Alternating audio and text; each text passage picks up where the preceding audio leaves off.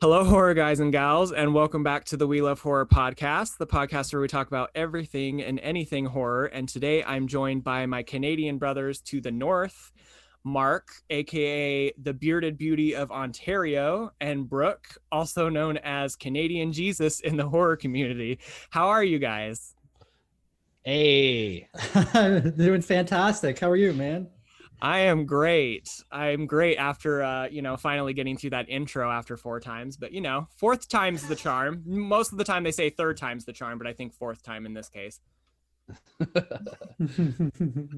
What did you guys think of my nicknames? I love it. Love it. I like it. Cool. I had a conversation with Marc the other day, actually, on the DMs, and I was telling him, I was like, is it okay if I just start calling you the Bearded Beauty of Ontario from now on? Can that just be your nickname? And Marc was like, yeah, that's fine. I dig it. And I was like, okay, as long as I'm the only one that is allowed to call you that, though.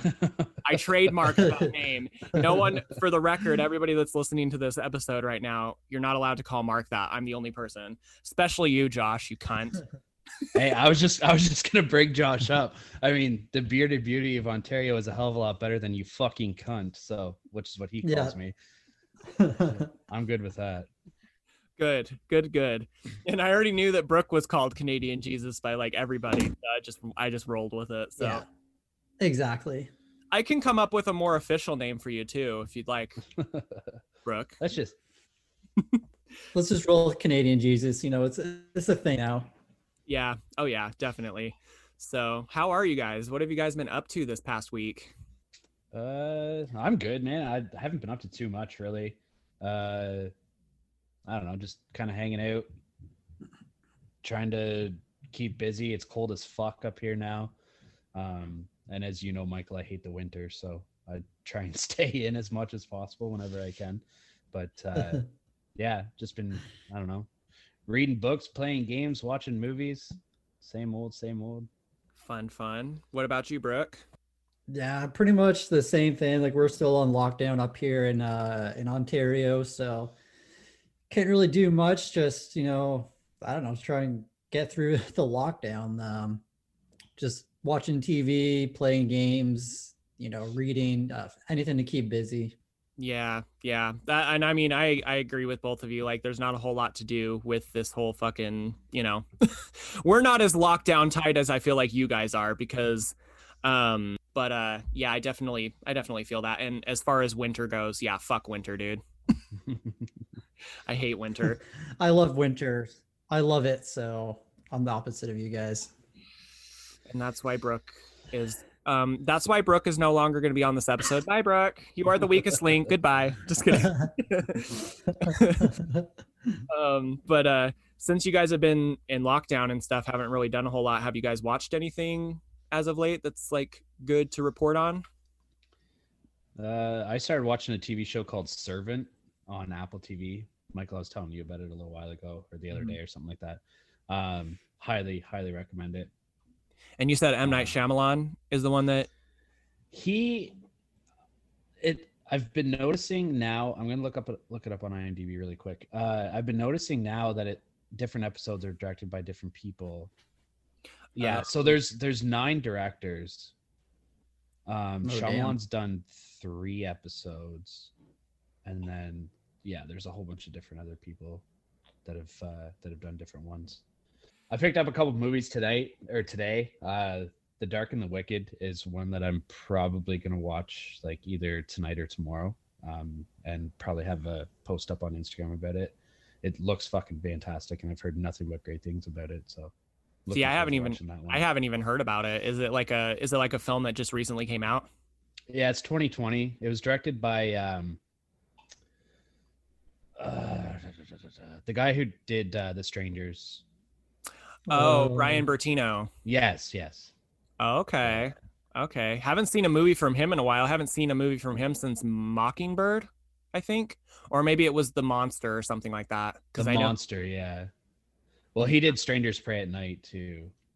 But wasn't he just a producer? Because I'm pretty sure, like, or he wrote The Strangers Prey at Night. I think it was directed by Johan or whatever his name is, the same guy that directed the one where they're in the shark cage. I forget, 30 meters down, something like that. 47 meters down. Yeah, 47 meters down. I think he's the one that directed the sequel. But I'm pretty sure Brian Bertino wrote, or at least co-wrote, the second Strangers. Okay. Yeah. But anything else, Mark? Not really, man. Like, I don't know. I saw that you also got The Fourth Kind as well. Close. Yeah, I did. So I got that on 4K. It's a fucking great movie. Oh yeah, definitely. I saw it there. It was only like $15 on 4K. I was like, yup, grabbing that. Getting it well before it's gone. Nice. What about you, Brooke? Seen anything good? Yeah, I just watched a movie that came out on this past Friday, or not yesterday, but last Friday, called Psycho Gorman. I don't know if you've seen the trailer for that yet. But, I have. Yeah. I definitely recommend checking it out. It's hilarious. And like, the guys at the Porcelain Peak were telling Mark, like, it kind of feels like a Power Rangers movie. And it's fantastic. I highly recommend it. Nice. And yeah, I've been watching Yellowstone on Amazon Prime. That place has been on my bucket list for a while. Like, after watching this series for a bit, I definitely want to check that place out because it looks so gorgeous there.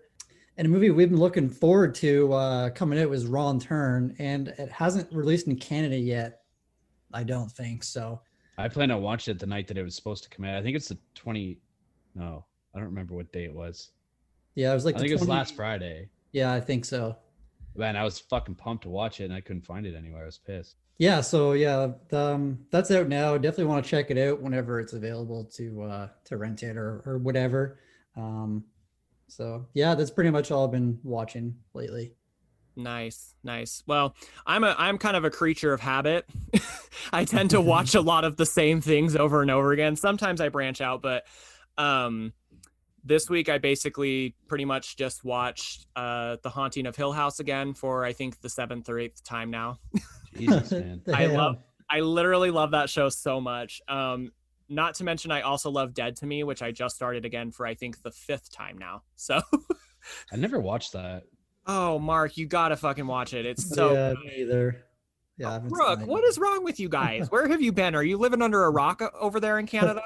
Do you guys not have it on Canadian Netflix? Netflix probably not, actually. Yeah, I don't think so. It'll be on Crave though, because Crave has HBO. Oh, you guys have to watch it. It's so fucking good. They've got 2 seasons out right now, and they're soon to be releasing a 3rd one whenever, hopefully this COVID shit gets over soon. But I'm assuming. Do what? Sorry, go ahead. I was gonna say I thought there was a lot more seasons than that. No, the 3rd season will be the last season, I believe. Okay. Is what they announced. So patiently, not so patiently waiting on that fucking season to come out. But yeah, and then I took Josh's recommendation from Horror Movie Crew, and I sat down with my sister yesterday, and we watched The Wild and Wonderful Whites of West Virginia. Fuck, I still need to watch that too. Yeah, I want to check that out for sure. And he was not fucking wrong. There are some times when I was looking over at my sister. There were times when I was looking over at my sister because I kind of knew what to expect because Josh had kind of like, talked about it briefly on his episode, and we've been chatting back and forth, and he was telling me a little bit about it too, so I kind of expected certain things, but my sister was totally in the dark. I was just like, hey, want to watch this show that my friend, or want to watch this documentary that my friend introduced to me? And she was like, sure. And I put it on, and she's like, what are we watching right now? But it was great. It was fun. So I highly recommend you guys watch it. So thank you, Josh, from the Horror Movie Crew, for that recommendation. I enjoyed it. It's a fucking crazy ass documentary. I've never seen anything like it. It's one of those documentaries that you can put on if you're having a bad day and you're like, you know what, my life isn't quite as bad as as I think it is. I think I'm doing pretty good in my life compared to some of these people. So no offense No offense to those kind of people, but not the kind of lifestyle I want to lead. That's for sure. Yeah, that sounds like a documentary I could watch like over and over again. Like same with like the Fire Festival documentary. Like I've watched that like 2 or 3 times just because like Yeah. of how insane that whole situation was.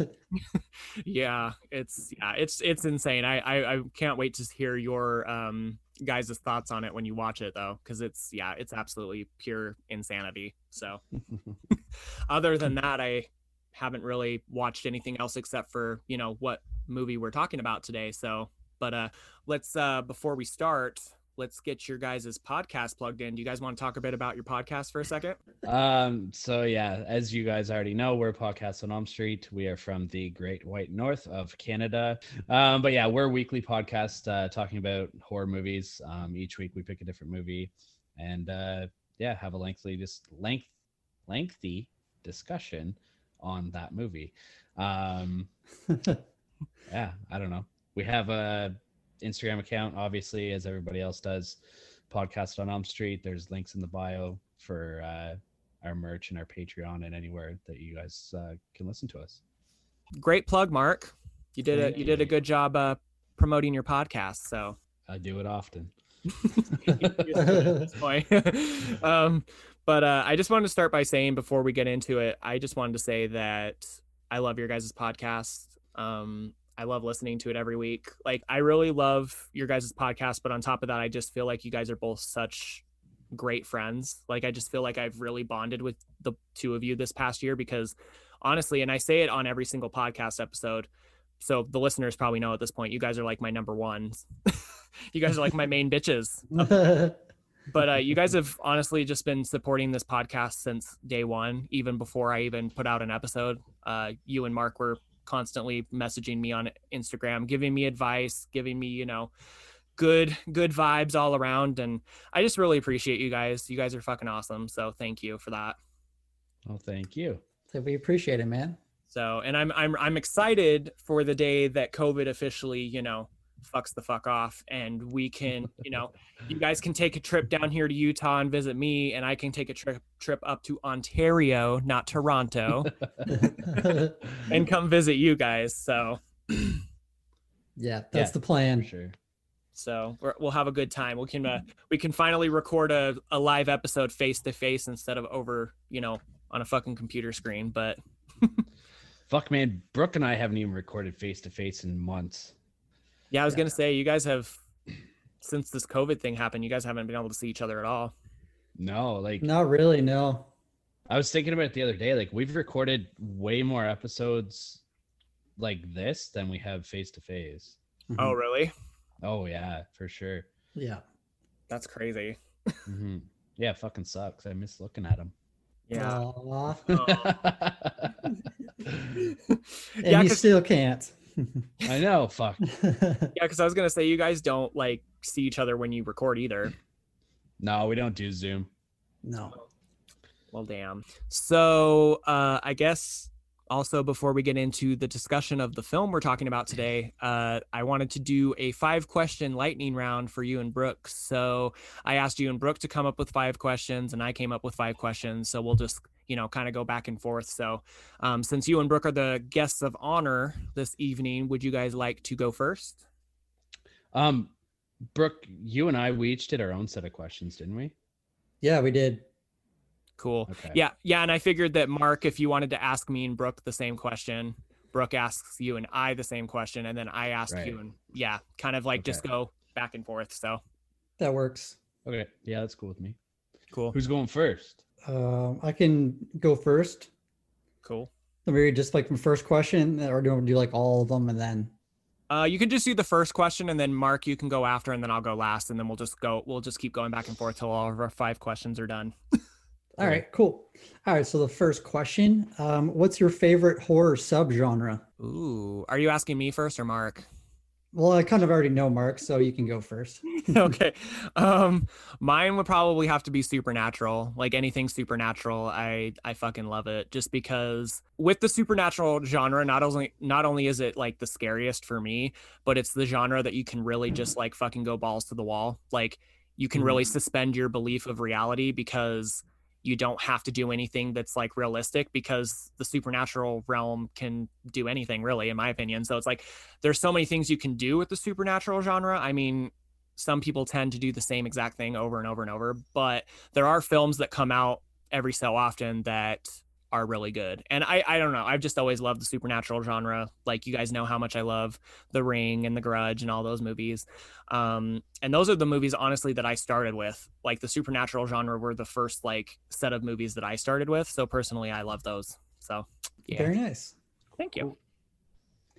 What about you, Mark? I'm a fan of the slashers. Pretty much any of them I'm generally a fan of. I don't know. I like the cheesiness of them. I like how some of them have like the stereotypical kills, but then there's a lot of them that kind of go off the rails and just do like crazy ass shit. I find they're usually a lot more gory as well, which is kind of my forte. I'm a fan of the gore. Yeah, sometimes the deaths are pretty fucking creative too. So Yeah, that's always cool. All right. Real original answer, but I'll take it. Suck one, bitch. Oh, lots of love in this podcast room today.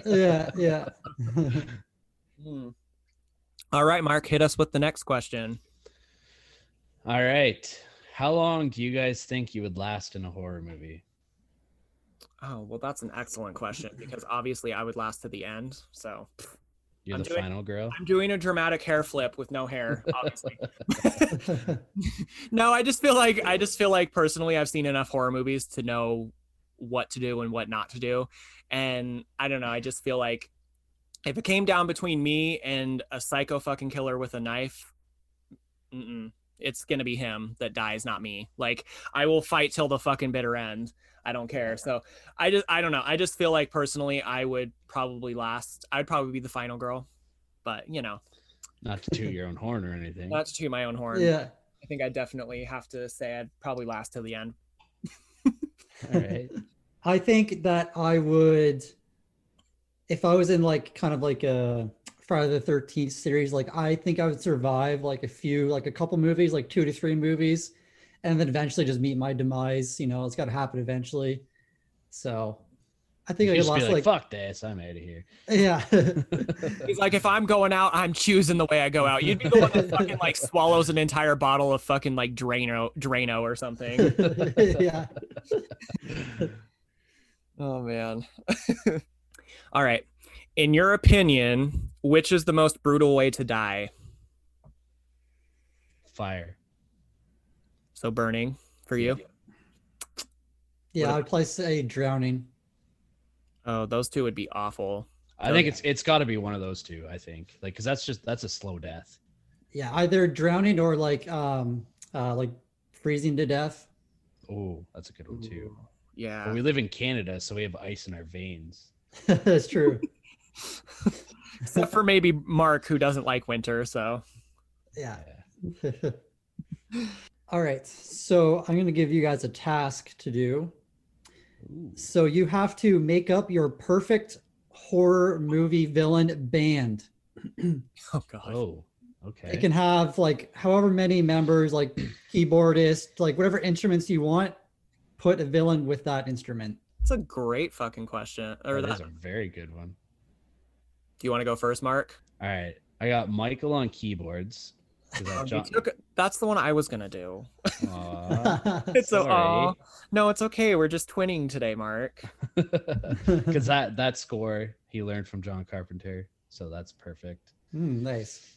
I'm gonna put Leatherface on bass guitar because he's good at like pulling the thick strings, and like bass guitars have thicker strings. You know what I mean? Yeah. I like your analogies here. I'm gonna say Chucky's the singer. Okay. Just because Brad Dourif has a wicked voice. We need a guitarist and a drummer. We'll go Jason on drums. Just because he's a big guy, I think he could I think he's got the stamina to be a drummer. And a guitarist. You know what? Fuck it. I'm going to say Freddie. So he's only got the claws on the one hand, right? Yeah. Yeah. So I think he could get some wicked slides going on the fretboard.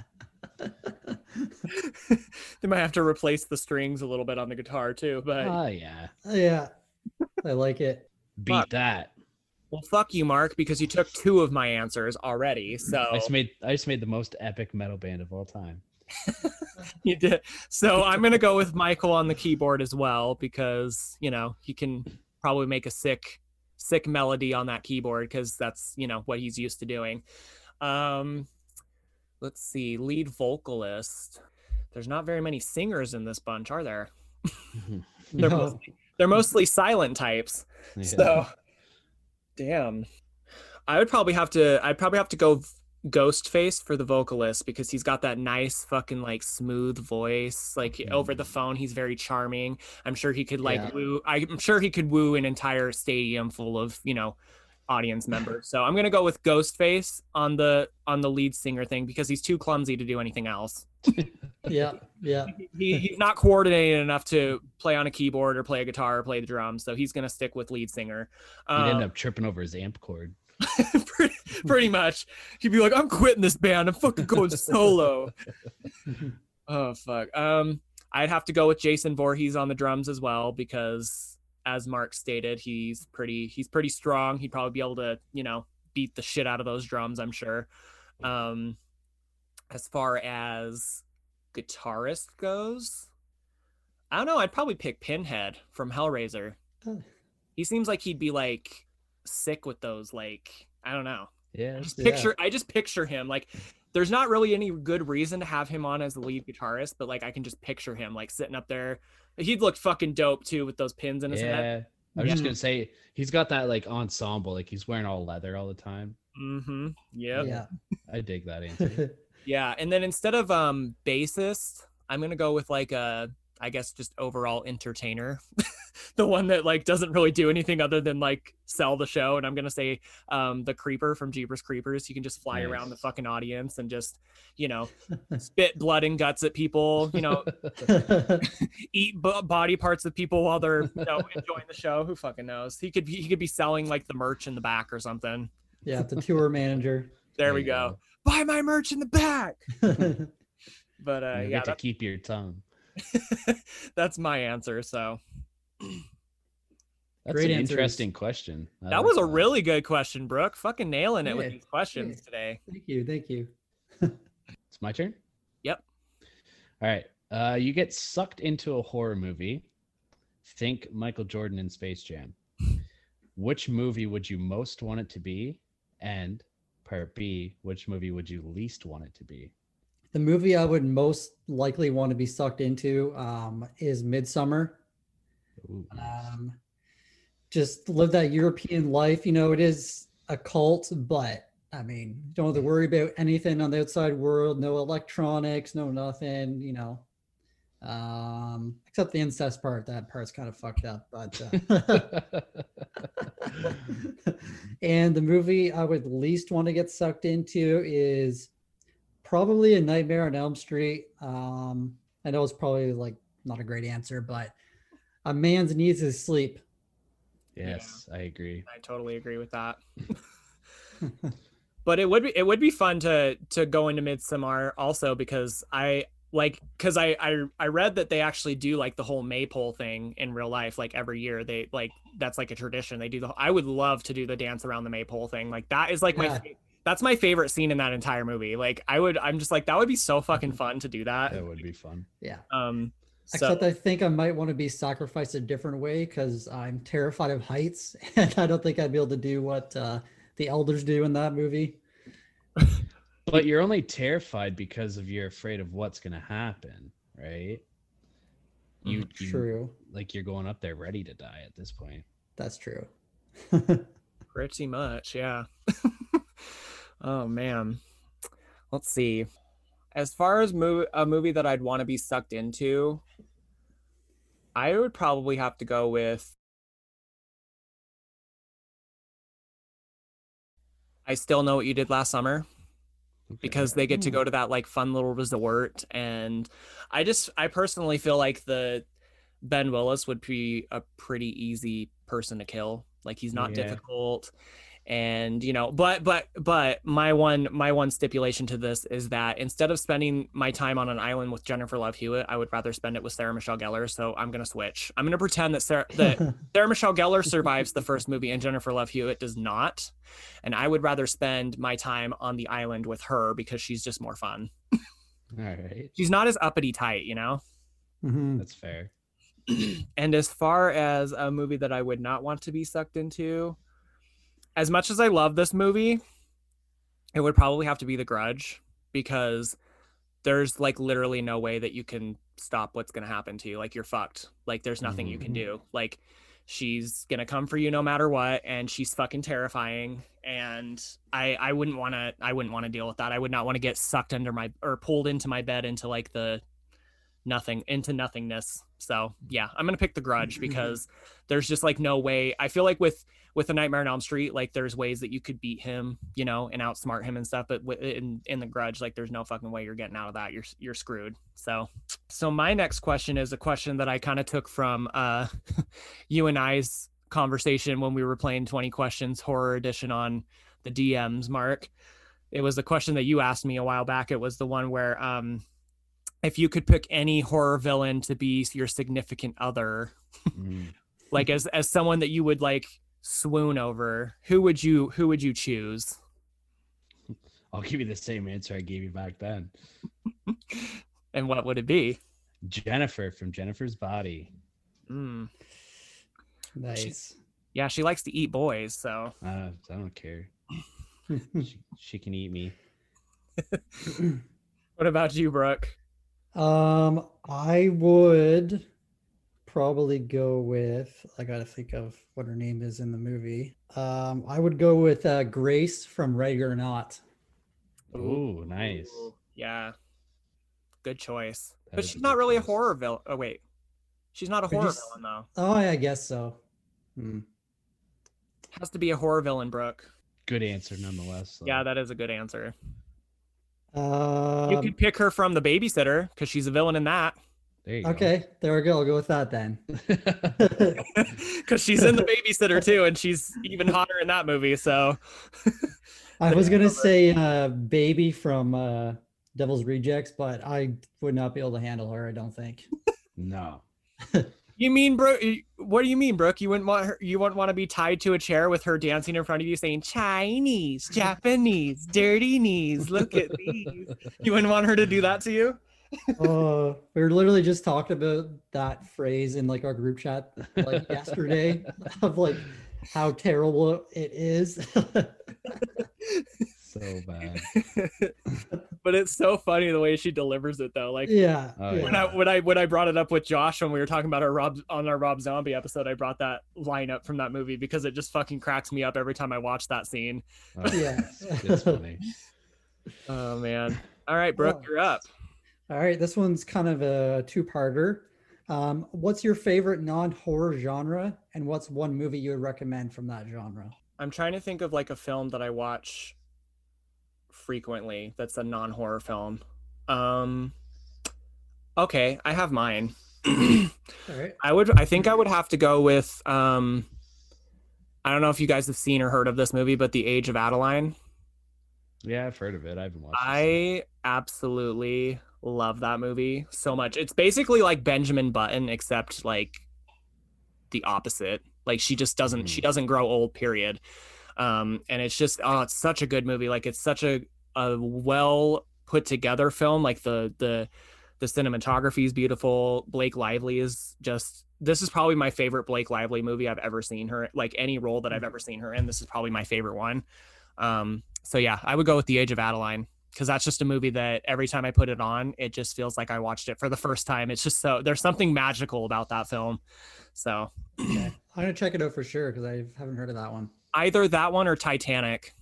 Yeah. Titanic. No, you don't like the Titanic. No, not at all. But I didn't want to go with an obvious answer, so I tried to pick something else.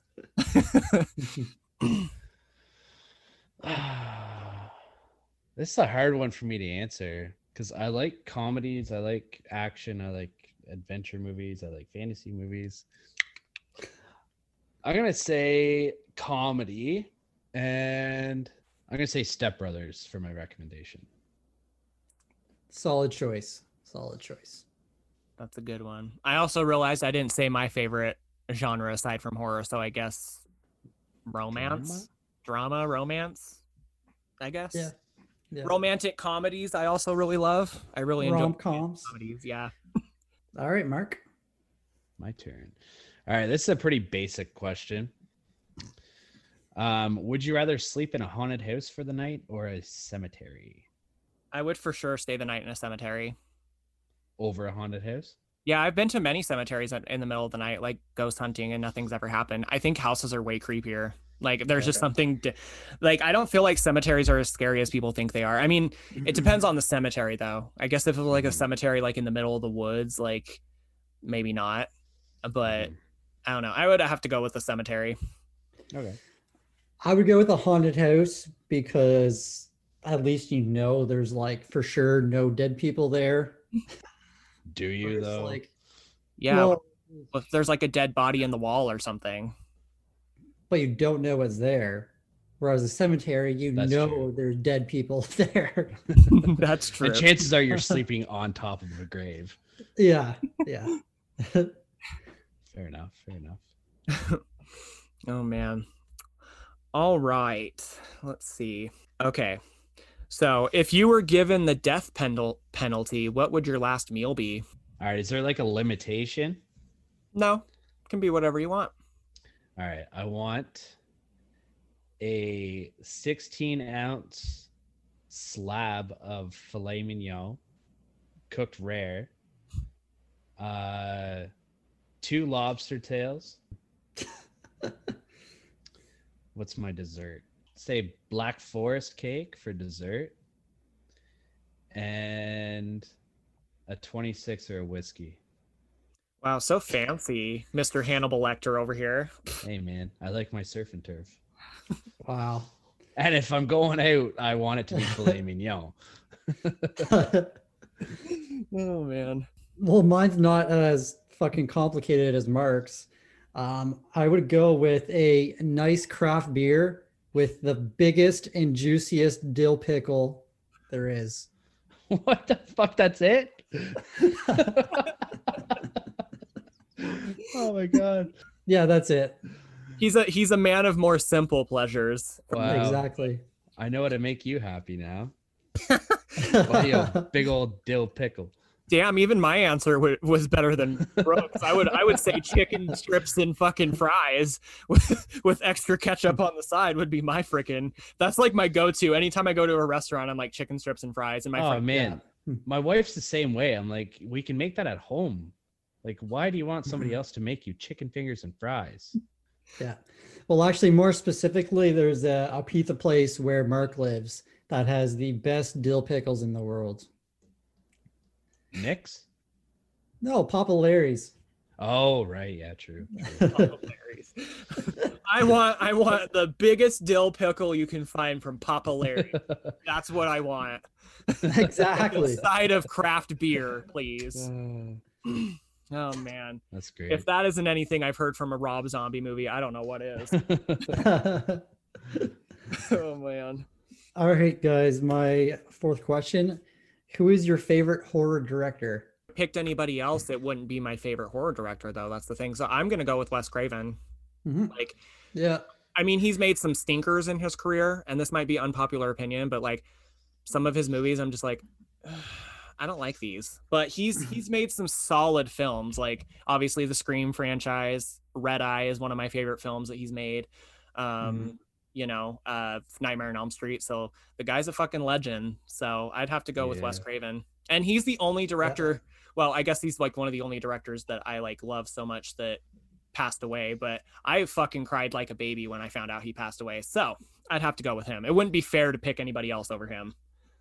I was going to say one of the newer ones, but I mean, they've only had like 2 or 3 directing credits, so I can't really go with them. You were going to go with Ari Aster, weren't you? I was. I'm just going to say Wes Craven because, I mean, I can't not say him. Cop out. I don't care. I don't care. Like Robert Eggers was right on the edge of my tongue too, but again, he's only got two directing credits, so I can't really. Yeah, But I mean, that probably would have been my pick, Mark. The Witch and the Lighthouse are fucking phenomenal movies. Yeah, I thought you were gonna say Flanagan, Michael. No, he is one of my favorite directors, but he's not like my, I don't know, I guess like my diehard favorite director. I would have to go with Wes Craven just because like I grew up with him essentially like my whole life. I grew up with his films, and you know, like I said, it wouldn't be fair for me to pick anybody else because when he passed away, when I found out he passed away, I fucking cried like a little bitch. I don't care about admitting it on this podcast. I cried for like 2 days. I was that upset because I had there was a dream of mine from the time that I like the first time I saw Scream until like, you know, the time that I found out he died. I always wanted to work on a film with Wes Craven, and I was like, that is one of my life goals. That is one of my goals in life, is to work with Wes Craven one day. And then, you know, that dream was shattered. So it was a really hard pill to swallow for me. So that's why I went with Wes Craven. But if Ari Aster had made more films, I'd probably go with him though. Just because, my fucking God, like his first two films are just perfection. There's absolutely nothing wrong with them. So cool. That's my opinion too. Well, good, Mark. We're on the same page then. Mind melding. All right, Mark, you're up. Question number 4. All right. Which horror movie cliche death do you think you'd most likely fall victim to? Like in my mind, I had like tripping over a fucking branch in the woods or like something like that and then getting caught. I would have to say that'd probably be mine because I'm a very clumsy person. Like I trip and bump into shit all the time. So I hate to admit it because that is like, when I watch horror movies, when characters do that, I'm like, what are you doing? Like, but I would be that one that would trip over. I would probably trip over nothing. I would trip over air and fall because that's how clumsy I am sometimes. Like I grew up with the nickname Bull in a China Closet for a reason. Like my mom used to hate taking me to like the craft stores where there were like glass or anything fragile because I knock shit down all the time. So that would be mine. Tripping and falling over a branch, my own foot, you know, down the stairs, something like that. All right. Mine would probably be locking myself in a room where there's only one entrance or exit. By mistake, like not realizing it. You would be fucked and It Follows then. Yeah. That's the movie Brooke would die in, is It Follows, because he'd go in a room with no exit. Yeah. Oh man. Oh, right. my turn, huh? Okay. I feel like this is kind of like a horror staple that I do on every 5-question round that I do. So I'm just going to ask you guys, if you guys could only choose 5 horror movies to watch for the rest of your life, you couldn't watch any other horror movies except for these 5, which 5 would you pick? Fuck. Texas Chainsaw Massacre, the original. Scream.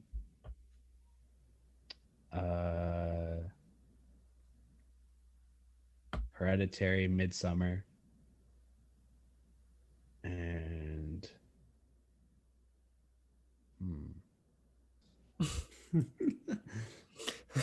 You're such a cheater. Yeah, look to your wall of films for inspiration. Halloween, the original Halloween. I would go with American Psycho, What We Do in the Shadows, Scream, Texas Chainsaw Massacre, and fuck. See, it's that 5th one that gets you. I know, because there's so many movies. I'll just say Midsummer. Great choices. Good choices. Yeah. All right. Are you guys ready to change horror movie history? Oh, absolutely. All right. If you could take away one way to kill someone in horror movies, So they'll be in the future movies and in the past movies. Which way would that be? So it would never show up in movies. Yes. Okay. Damn. Look at Brooke asking all these tough ass questions. Really Yeah, stumping man. me and Mark today. Damn. These are some good ass questions. Yeah, they are. I'm gonna say strangulation. All right. It's kind of Right. a boring kill. I wouldn't miss it. Kind That's of it. that's a fair answer. Yeah. I would probably have to say being shot. Because I just Yeah. feel like aside from strangulation, which is also boring, I feel like being shot is kind of boring too. It's just like Mhm. one bang and you're done. Like especially if you're shot in the head, it's just like, okay, that was Yeah. cool. I guess someone got shot in the head. Cool. Like Yeah, I'm or even like they get shot 2 or 3 times and then don't die for like another like few hours. Yeah. Somehow hang on. yeah, I'd have to go with shooting probably. Nice. All right. Solid answers. All right. If you guys were John Kramer, which saw trap would be your go-to to use? This might be a boring answer, but I think I'm gonna go like old school, like classic. I'm gonna do the jaw trap because I think the jaw trap would be fucking terrifying. Like Like that. the reverse bear trap? The reverse bear Yeah. trap. Yeah, I think I would go with that because not only is that scene iconic for many fucking reasons, but that idea of knowing that in like 60 seconds, if you don't unlock that, basically your face is going to be ripped apart. It's just it's a scary thing. And I just feel like that would probably be the go-to for me is the reverse bear trap. Sweet. For a second there, I forgot his last name is Kramer, so I instantly thought it was a Seinfeld related horror question. Oh, that's funny. I probably had to go with the trap from I think the 6th or 7th movie, but where the two people are trapped and they have to race to fill this like bowl with their own like flesh or whatever it Oh, is yeah. to escape. Mm. So they're pretty much like cutting, well, the fat man's cutting chunks from his body and the girl just saws her own arm off. Like, no, I wouldn't be able to do that. Yeah. Fun fact about that scene. Did you know that the girl that plays in that film, in that opening scene, she won a contest? There was a VH1 show called Scream Queens, not the same one with Emma Roberts, but it came out during that height of reality TV, and it was a show called Scream Queens, and it was just a reality TV competition where a bunch of women competed in horror related challenges, and whoever won got to be in the next installment of Saw 6. So the girl that's in that won that, and she had no acting experience. She had no prior acting experience before coming onto the show, and she's such a fantastic fucking actress. And I've been obsessed with her. I actually messaged her on Instagram a while back and asked her if she wanted to come on the show sometime to talk about that, but yet to hear back on that yet. But I'm sure one day, because we used to be friends on MySpace. I used to be friends with her, and I used to chat with her on MySpace back in the day. Back when MySpace was a thing. Yeah, she probably doesn't remember that, but I do, because it was like so exciting for me, because I was like, oh my god, I'm talking to Tanidra Howard from fucking Scream Queens, who's in Saw 6. I was just really excited. But yeah, fun fact about that. Sorry, I didn't mean to go off on a tangent, but No, that's pretty cool. That is a really cool fact, actually. Yeah. yeah, I recommend that show too. It's really fun. Had 2 seasons. Still on? Actually. Oh, okay. No, it only had 2. I wish it was still on, because it's a fucking great show. I would love to watch a show like that in like this day and age, but yeah, they only had 2 seasons because whoever won the second season was in Saw 3D. Oh, nice. Yeah, but Cool. yeah, when you were talking about that trap, I was like, oh god, I have to bring that up because that'd be cool for people to know, because I feel like that show went completely under the radar. Every time I ask people, have you seen that show Scream Queens, they're like, oh, the one with Emma Roberts, and I'm like, no, the other one.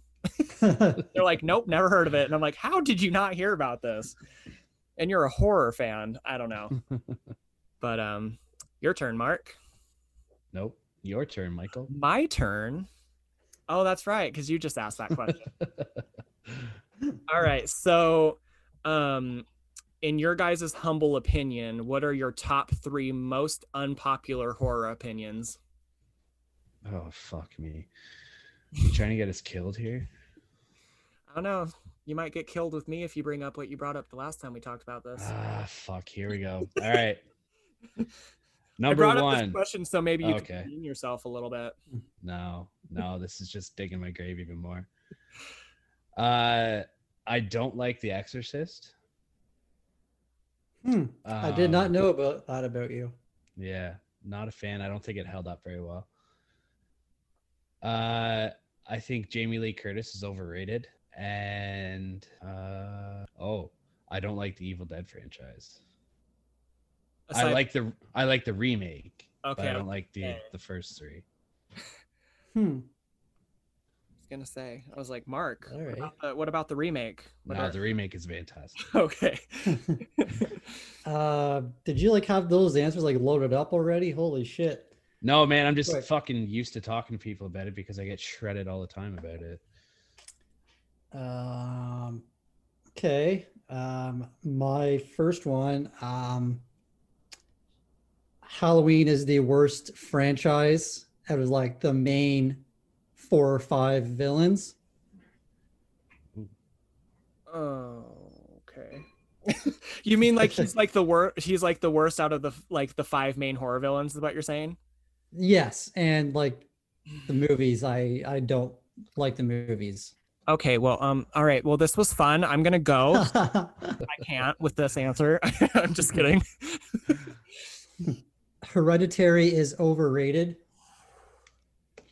Motherfucker. I think Mark's gonna leave this too. Damn. What is happening right now? You think you know someone? I know, right? I mean, I agree with Mark's about Jamie Lee Curtis. His answer for that. Don't try and fucking redeem yourself now. Sorry, I'm just trying to think of something. I don't know if it's like a hated answer, but I cannot stand giallo movies. Yeah, it's like old Italian, like kind of like whodunit movies. Oh, okay. So it's like a subgenre type of thing. Yeah. Yeah. Okay. Yeah. Oh, like Suspiria, would that count as like an Italian? Is that an Italian movie? Yeah, exactly. Yeah, that's giallo. Yeah. Okay, Yeah. See, I love that movie, but aside from that, I'm not a huge fan of like any other ones. Yeah. If you go on Shudder, they just added like a whole shit ton of them like a month or so ago, and I've tried watching a couple of them, and I'm with Brooke on that one. Highly disagree with the other 2 picks, but So do I. yeah, that was fucking rough, Brooke. Hey, Mark surprised the hell out of me. Fuck. I wasn't all that surprised with Mark's just because I think we had a conversation about this before. I think I knew the Exorcist one. I knew about the Exorcist one, but and I could judge from your episode with Josh when you guys did Halloween, Rob Zombie's Halloween, when you were talking about Jamie Lee Curtis. And I wanted to mention that actually you guys kind of brought up very good points that kind of made me realize that Jamie Lee Curtis is very overrated as a final girl. So I kind of agree with you on that, Mark, because there's just a lot better final girls out there. Like she used to be like one of my top final girl. I mean, she still is, but she definitely got knocked down a few pegs after listening to your guys' points that you brought up. So as far as Hereditary goes though, Brooke. Oof. Yeah. We got to have a conversation after this. Yeah. I thought Mark was going to have an aneurysm over there. He's over there like, oh my God. Oh my God, Brooke, you did not just say that. Oh man. Does that end our 5-question lightning round? It does. All right. Well, that was fun, guys. Thank you for participating in that. For sure. That was fun. Would you guys like to get into the film we're talking about today? Oh. Yes, please. Brooke started early. Okay, I even got my can of Mountain. Oh, sorry, I didn't know we were doing it. Oh, that was fucking great. Mark, would you like to open up yours with me? I would. Thank you. Okay. Hey, I've been the odd man out the whole podcast, so. So, since you guys are the guests, would you like to tell our listeners what movie we're going to be discussing today? Yes, sir. We will be talking about Ginger Snaps. And that was you and Mark's pick, correct? Mm-hmm. Yeah, it was. Yeah. When we had the voting poll up on Instagram last weekend, that was your guys' pick. And quite frankly, I'm kind of glad that this one won because I love American Werewolf in London, but I think this film, as far as like werewolf films go, this one is much more enjoyable to watch, in my humble opinion, if I'm being honest. And if I'm being totally honest, I've only watched that movie once, and it was like 2 years ago. And honestly, I didn't really think it held up that well. I don't know. I bought it for you. That might be like a bad opinion as well, maybe. I think you're just offending Mark all over the board tonight. Mark's like, I just bought that movie for you. No. No, because he was talking about it. This is like whenever I bought it. He had been talking about it like 2 or 3 days prior, and I was at Walmart and I saw it there for like $5. I was like, oh fuck. So, Brooke, yeah. I'm buying this for you.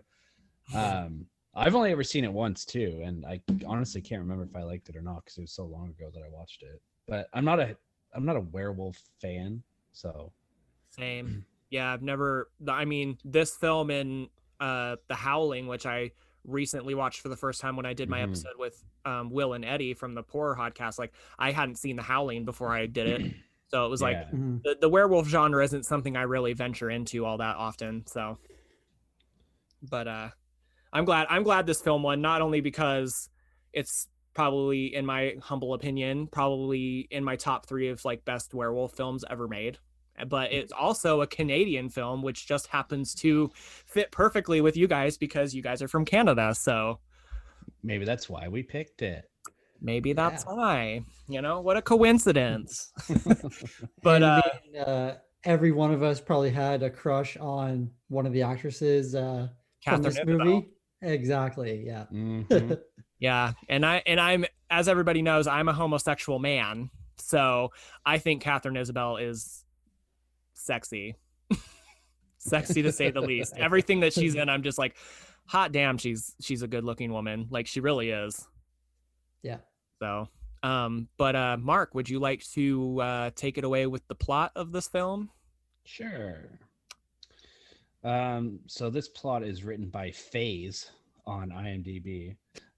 2 death-obsessed sisters, outcasts in their suburban neighborhood, must deal with the tragic consequences when one of them is bitten by a deadly werewolf. Ooh, nice dramatic reading, Mark. Thank you. That was like so smooth, and like your voice was just so, dreamy. Yeah, don't get me started. Jeez, Mark. Why do you think I call you the bearded beauty of Ontario? For a reason. And I just thought of it, but I'm going to change my answer for Michael's question of the significant other. I would pick Ginger from this movie. She was honestly up there with me too, for sure. Yeah, I'm surprised neither one of you said that answer. I figured, Mark, you were gonna pick Jennifer from Jennifer's Body, but yeah. I assumed that Brooke would say Ginger. So. I didn't even think about it, to be honest, until now. So Ginger was a smoke show in this movie. Mm-hmm. Yeah. Good plot reading. That was good. Also, I wanted to bring up Brooke, your fucking poem reading of Pumpkinhead. I was talking to Mark about it, and I was like, holy fuck, Brooke should start his own podcast where he just reads like fucking spooky stories or something, because you just like the way you committed to that, dude. Like, I was just like, that was so good. I was feeling it by the end of the poem, I'm not gonna lie. Yeah, that last line that you delivered was fucking great. I was literally in stitches. I was laughing so hard. I don't know why. It was just because I don't think I was expecting a dramatic reading as dramatic as that. So I was like, oh gosh, that was so good. But yeah. So I don't know if you guys wrote down any of the cast, but I wrote down just a few, like the main cast people that I knew of personally from movies that I've seen. So if there's anyone else that you guys want to throw in, like, let me know. But okay. Emily Perkins as Bridget, and obviously she's most known for this film and It from the 1990 film or TV series It. She plays Beverly Marsh, which is what I recognized her from. And then she's also in Ginger Snaps 2 that came out in 2004. I also see that she's in She's the Man, which I didn't know of until I looked this up the other night, like to look up like all the cast. But she plays Eunice. Yeah. Which I had no idea that was her. Like, that blew my mind. I was like, what? Yeah, I saw that picture of her on there. I'm gonna be the best roommate you've ever had. Oh man. And then I saw that go she's ahead. also in Supernatural. She's in 4 episodes of Supernatural. But Yeah. other than that, what did you want to say, Mark? There's a third Ginger Snaps movie too, and they're both in it. Nice. Are the other two as good as the first one though? Because I haven't seen either one of them. I've never seen the third one. It's supposed to be like a prequel to everything. It takes place in like the 19th century, but they're both in it. And Ginger Snaps 2, I know I've watched it, but I can't remember it at all. So I don't know if it's good or not. What It about has you? a similar rating on IMDb as the first one though, so So it must be pretty good then. must be all right. Yeah. Yeah. What about you, Brooke? Have you seen either of the other two? No, I haven't seen either of the other two. I know the second one's also on Amazon Prime, I think, so maybe I'll check it out. But yeah, no, I haven't seen either one of them. Yeah. And then it also stars this smoldering beauty over here, Catherine Isabel. She plays Ginger, and she's been in a lot of stuff like that I've seen. So she's in Ginger Snaps 2, obviously. Freddy versus Jason, which is personally my favorite role that she's ever been in. I fucking love her in that movie.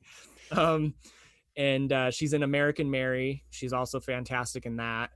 See No Evil 2, which is another role that I love her in. And then she was in 30 Days of Night, Dark Days, which I had no idea about because I've only ever seen 30 Days of Night, the second one time, because I hated it so much. Yeah. I don't even think I've seen that one. Maybe if I went back and revisited it, I'd like it better, but I just hate it when films do that with not casting the same person that was in the first movie. It's just, it takes me out of it completely. Yeah. It completely took me out of it. And I was like, you couldn't freaking get Melissa George to come back and reclaim her role? Guess not. Okay. And then the last thing that I thought was worthy to note that she's in is Carrie, the TV movie from 2002. She plays Tina Blake, which I've never seen the TV movie. I've heard it was really bad, so I didn't even bother. One thing I have to mention that she's been in is Hannibal, the TV series. Yeah. If you haven't watched that series, highly, highly recommend it. It is so fucking good. It's like they need to bring it back because they kind of like canceled the last season, like after the last season aired. But it's an amazing series, and Mads Mikkelsen does an amazing job as Hannibal Lecter. Yeah, that's been sitting in my Netflix queue for quite a while. I haven't gotten to watching it yet, but I will. So you should. It's good. Cool. Anything you know her from, Mark, other than she was in Bad Times at the El Royale, which came out in 2018. Yeah. And there was another one. Oh, she was in The Girl in the Photographs as well. Okay. Which came out in 2015. Yeah. Have either of you guys seen American Mary? Yes. Yeah, that's a good one too. Fucking great movie. She's so good in that film. Yeah. That's probably my second favorite role that she's ever done. So yeah, I just watched that one last year for the first time. Yeah, she's great in it. And then these other two that I listed, I know them from a couple of things. They haven't been in very many things, but Chris Lemche, I think that's how you say his last name, as Sam, and he's known for Final Destination 3 as Ian McKinley. And then he's also in a movie that came out in 2016 called They're Watching, and I watched it one time. It was on Netflix, and I was curious to see what it was. I don't remember anything about it, so I don't even remember if it was worth watching or not. But those are the only two things I have him down for. I don't know if you and Brooke wrote him down as being in anything else. I just kind of wrote down things that I personally knew them from. So I'm looking at the movie poster for They're Watching. From the writers of Call of Duty Black Ops 2 and SpongeBob SquarePants. So I like spit out my drink. Wow. I'm kind of interested now. That's amazing. Like I said, I can't help you out with remembering whether it's a good movie or not. I just remember watching it once and then just kind of whatever after that. But yeah. Oh, he was in Time too. I was just gonna say that I don't remember him from that movie, but that movie is awesome. Yeah, it's fucking wicked. It is very good. And then Jesse Moss as Jason, and he's also in Final Destination 3. He plays Jason in that film as well. So not only Oh, are him, yeah. yeah, not only are him and Yeah. Chris Lemche in the same, Final Destination film, but his name is also Jason in this film as well. Yeah. So Yeah. That's that one may be my favorite Final Destination movie, I think. okay, Brooke, you've won some points back with me then for saying that. Yeah. Yeah. After that hereditary comment, you may have won a little bit of, a better standing with me now, but still got quite a ways to go. But yeah. he's also in Tucker and Dale versus Evil from 2010. He plays Chad. Oh yeah. Yeah. Mhm. And he's pretty good in that film too, from what I remember. I don't remember if he has like a huge part or anything, but he's pretty good in that. And then he plays Matt in The Uninvited from 2009, which I personally think is a pretty good movie. I liked it. I've always loved it. So he's also in Wolf Cop. ooh, that's right. He is. He is, yes. Yeah. So and then you said, Mark, that you guys also wrote down the mother that's in this film, right? I did, yeah. I didn't, but she definitely has like a recognizable like face and like personality, like to the way she acts. That seemed familiar, but after looking at her IMDb, I didn't really recognize her from anything that I've seen. See, same with me. I was just telling Mark that before we started recording. I was like, I didn't put her down because she does have like a face that I feel like I've seen her before. But Yeah. when I looked at her credits, I was like, I don't think I've seen anything that she's been in aside from this film. So I didn't put her down just because I was like, I don't know anything that she's in. So Yeah. but So she's played by Mimi Rogers. I'm trying to think. I think she was a bigger actress like in the 90s. yeah, she's been in quite a bit of stuff, just nothing that I've seen personally. So Yeah. Oh well. Anyways. did you guys have anybody else down as far as like cast list go? No, I didn't. Okay. So it was directed by John Fawcett, and he's known for like a lot of TV work from what I could see. Like he's done a lot of stuff for television, but otherwise I'm not really familiar with his other things, except for the fact that I'm pretty sure he directed Ginger Snaps 2 as well, if I'm not mistaken. I might have to double check that. You guys might have to double check that, but it's also written by Karen Walton, and she also wrote Ginger Snaps 2, but she also wrote this first one, and she's also done some TV work. So yeah. But yeah, that's basically about it for me when it comes to like, cast and crew of this film. Did you guys have anyone else you wanted to mention? No. I think we got everybody that I wanted to talk about, but John Fawcett did 17 episodes of Orphan Black, which is a pretty popular show. I've heard it was pretty good. So he directed 6 episodes of Xena. Warrior Princess. Yeah. I'm not seeing any of the other Ginger Snaps movies. Okay, because for some reason I thought the other night when I was, putting down his work, I thought that maybe I had seen that he had directed the second film as well, but I guess I was mistaken. No, yeah. Oh. He might have had something to do with it, but it wasn't directing. Oh, okay, cool. Well, moving right along from that, I also have a few fun facts about the film that I kind of wanted to share with you guys and some other people that you might not know about this film. So John Fawcett, the director, only wanted to use practical effects for like all the prosthetics and the makeup.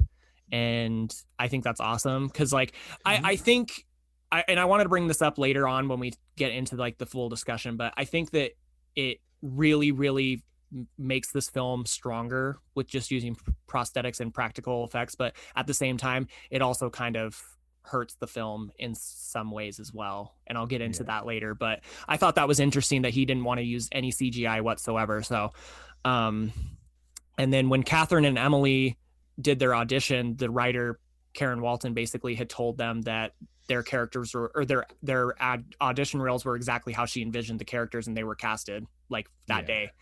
So, and then Catherine Isabel's makeup took up to 3 hours to apply and 45 minutes to remove after shooting. Yeah, it's insane. Like that sounds like a fucking pain in the ass to have to sit there in that chair for 3 hours and have shit put on you that whole time. Yeah. Yeah, I wouldn't be able to handle it. Yeah. And this is a fact that I thought was really, really interesting. So along with the coincidence of stars Catherine Isabel and Emily Perkins auditioning on the same day, they also went to this, they were born in the same hospital, attended the same preschool, elementary school, and private school, and worked through the same talent agency. Yeah, That's crazy to me. It is. I had that one written down too. I thought it was nuts. Yeah. Yeah. Did you have any other fun facts that you guys wanted to say? I have one that you didn't already mention. Lucy Lawless, who plays Xena, Warrior Princess, she is the uncredited announcer over the PA system at the school. Oh, that's pretty cool. Yeah. And she calls out two names, and the names are Samuel Raimi and Theodore Raimi. So Sam and Ted Raimi. Oh, I didn't even catch that. Yeah. Wow. That's very clever, very subtle. So subtle that I missed it. So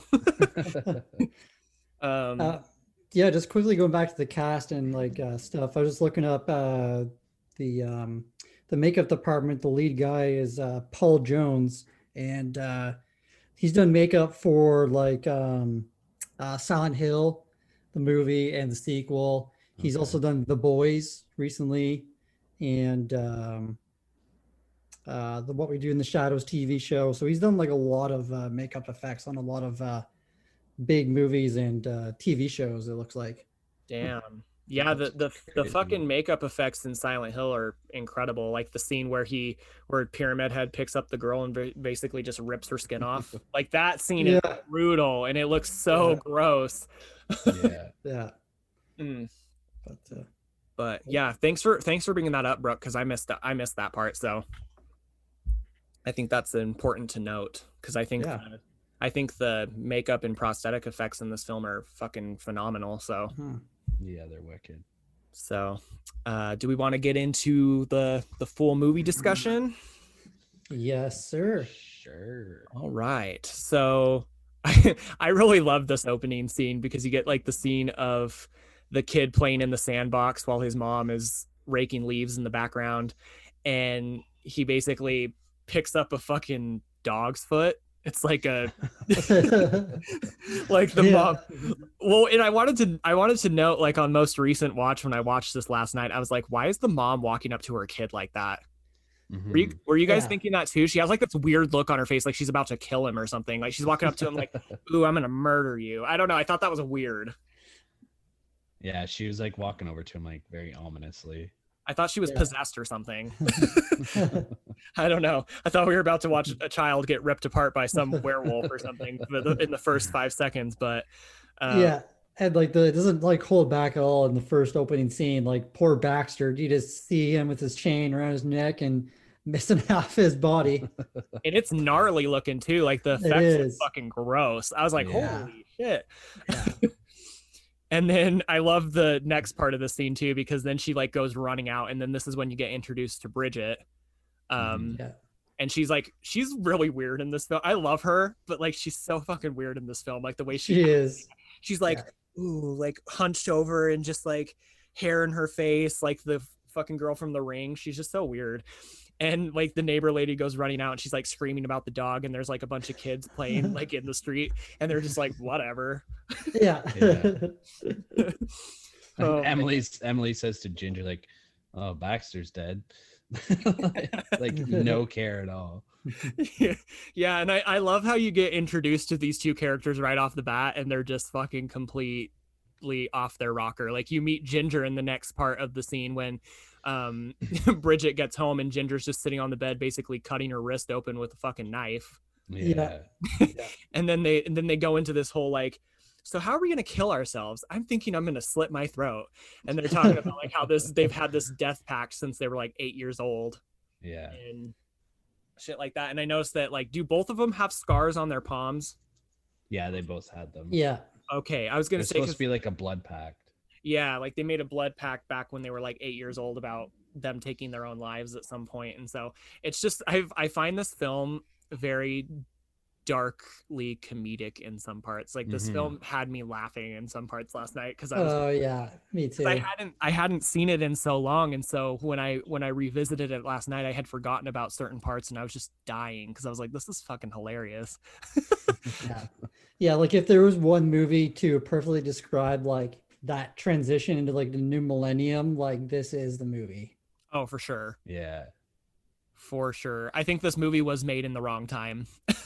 This movie was made way before its time. So, but I also love how you get this opening scene, like montage of them taking photos of each other, because you get like in the next shot, Ginger's basically looks like she's been impaled by the fence post. Yeah, yeah. I can see her gaunch.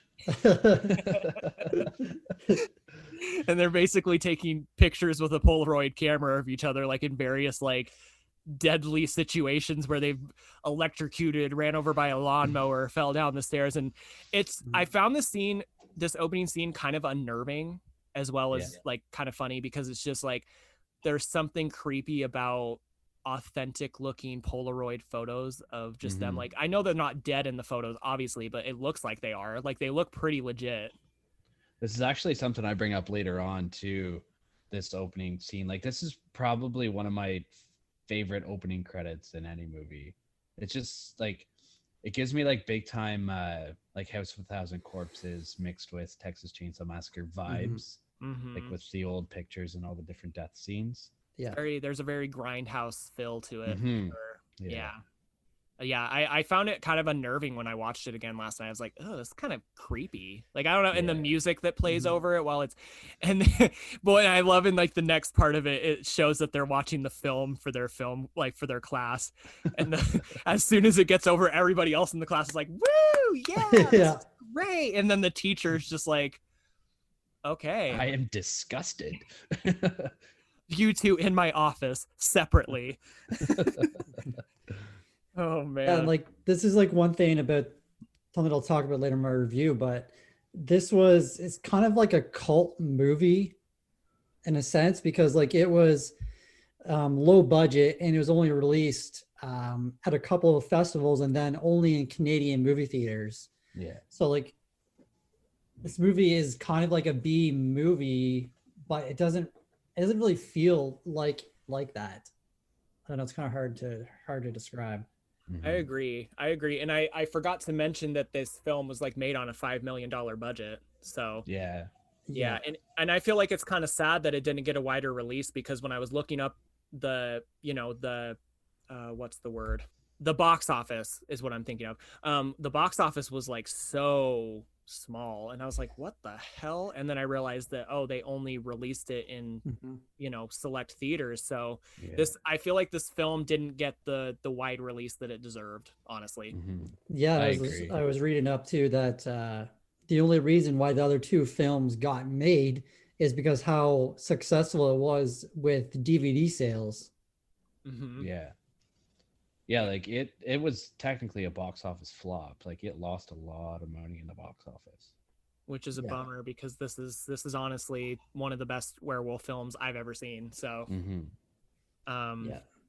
it's the perfect like concoction for a cult classic, though.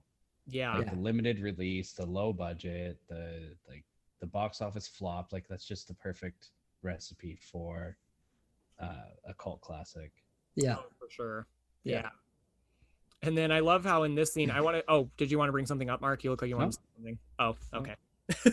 I love how in this next scene, like, they're all playing. What are they playing on the field? Is it field hockey? Field hockey. Field hockey. And they're Bridget and Ginger just standing off to the side, Ginger smoking a cigarette. And then you get like Jason and a bunch of his skeezy friends sitting in the background. Like, they're like, ooh, would you, they're like fucking taking bets on who they would like sleep with, essentially. It's funny that the guys are playing that game and then the two girls are playing Search and Destroy. Yeah. So like, which one of the other people they would kill, basically. And she's talking, Bridget's talking about like the popular girl. What's her name in that film? I can't remember. Trina. That's it. I was gonna say Tori, but I was like, no, I think it's Trina. But she's talking about like killing Trina, and then as she's talking, some girl just happens to walk by and overhears them, and then goes and tells Trina. So then Bridget's like, fuck, because she's like, oh, fuck me. And so they're like playing they go in to play the field hockey game. And this was something I thought was really weird with this scene on most recent watch. How did nobody on that field notice this dead fucking dog that Bridget just randomly gets pushed into? Right? Dude, I was going gonna to ask. Question that I had. Yeah, we're all on the same page with that. Yeah, because they're playing, and all of a sudden, Trina just pushes Bridget right into this fucking mutilated body of a dog, and it's like, yeah, they've been playing on this fucking field for the last 2 minutes of this scene, and nobody noticed that there was a dead mutilated dog in the middle of the field. Okay, it's not like it's a small dog either. Like it's a huge like black dog. Yeah, I just thought that was interesting to note. I thought that was really weird because I guess I never thought of it the last few times I watched this film. It never crossed my mind, and then when I watched this with more of a critical eye, I was like, what the fuck? Like there's just a random dog here. Okay. Yeah. Yeah, one thing with the field hockey, I'd asked my girlfriend, I was like, is field hockey like a real thing? Because I feel like I've only seen it in movies. She's like, no, we had field hockey at our high school, but we didn't have it at our high school, so I didn't think it was like a thing. Yeah, field hockey doesn't sound very fun, though. I wouldn't have fun doing field hockey. No, just these manly girls, going after each other. Yeah, I feel like this movie also like captures how high school was like back in the day. Because like we went to high school, recently, well, not recently, but, with technology and stuff where people could just message and talk shit about girls like over Messenger or Facebook.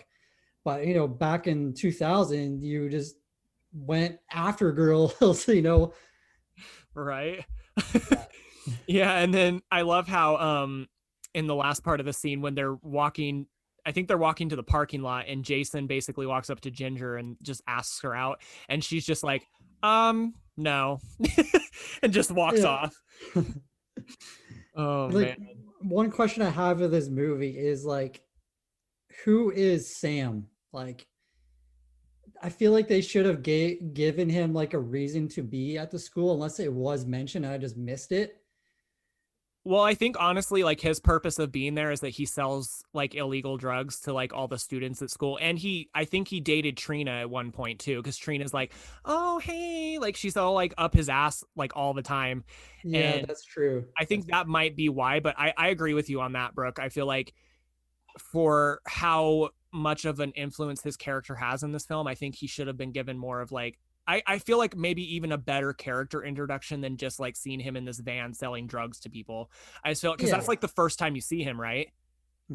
Is he's selling drug, like I don't know if it's pills or weed to somebody in the parking lot, but that's the first time you get introduced to him, and it's like, okay, I don't know who this is, but cool.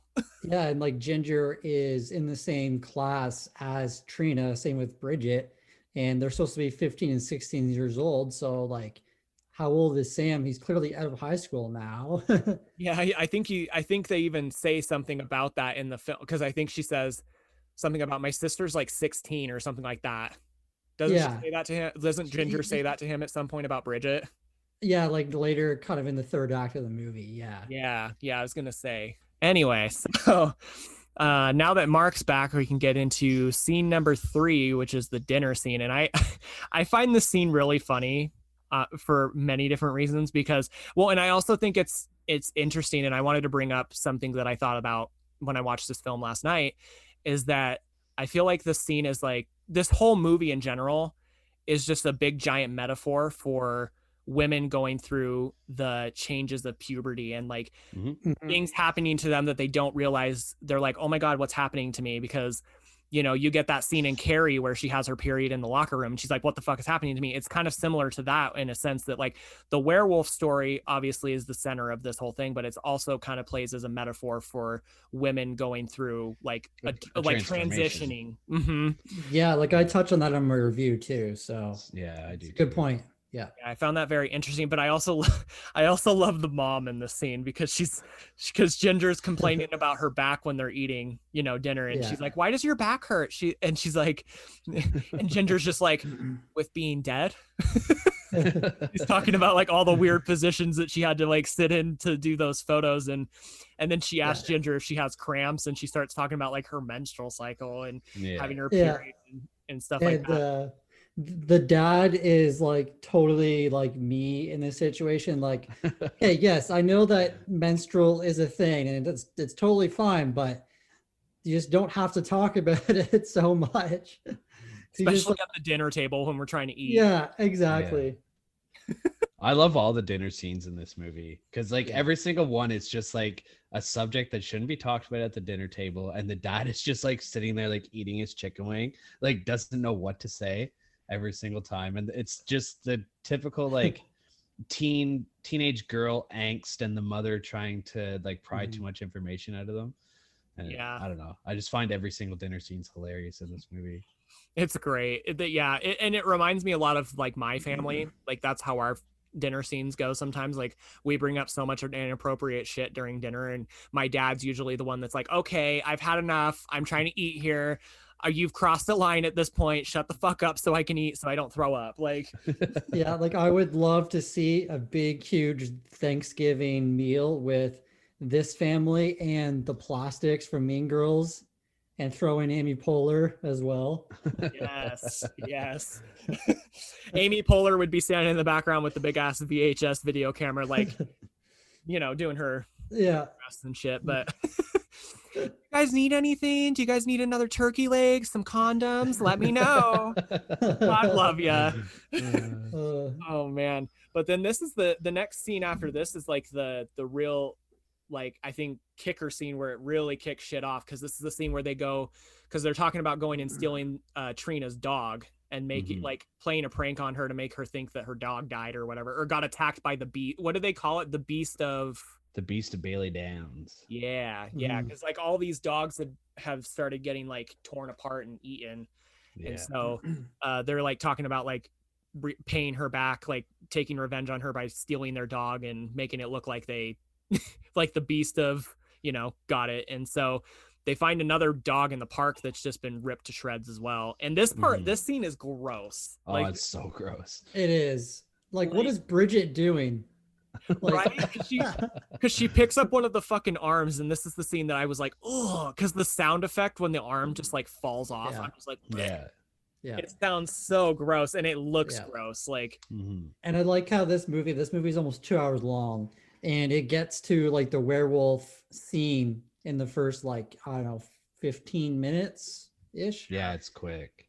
Yeah, like it develops the characters in the movie pretty well, like our main characters, and that just gets to the good stuff.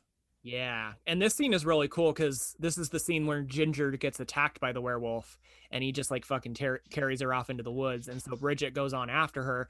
And I have to say, like, Bridget's acting at the start of this film was a little cringy for me. There were some parts of it that I was like, ugh.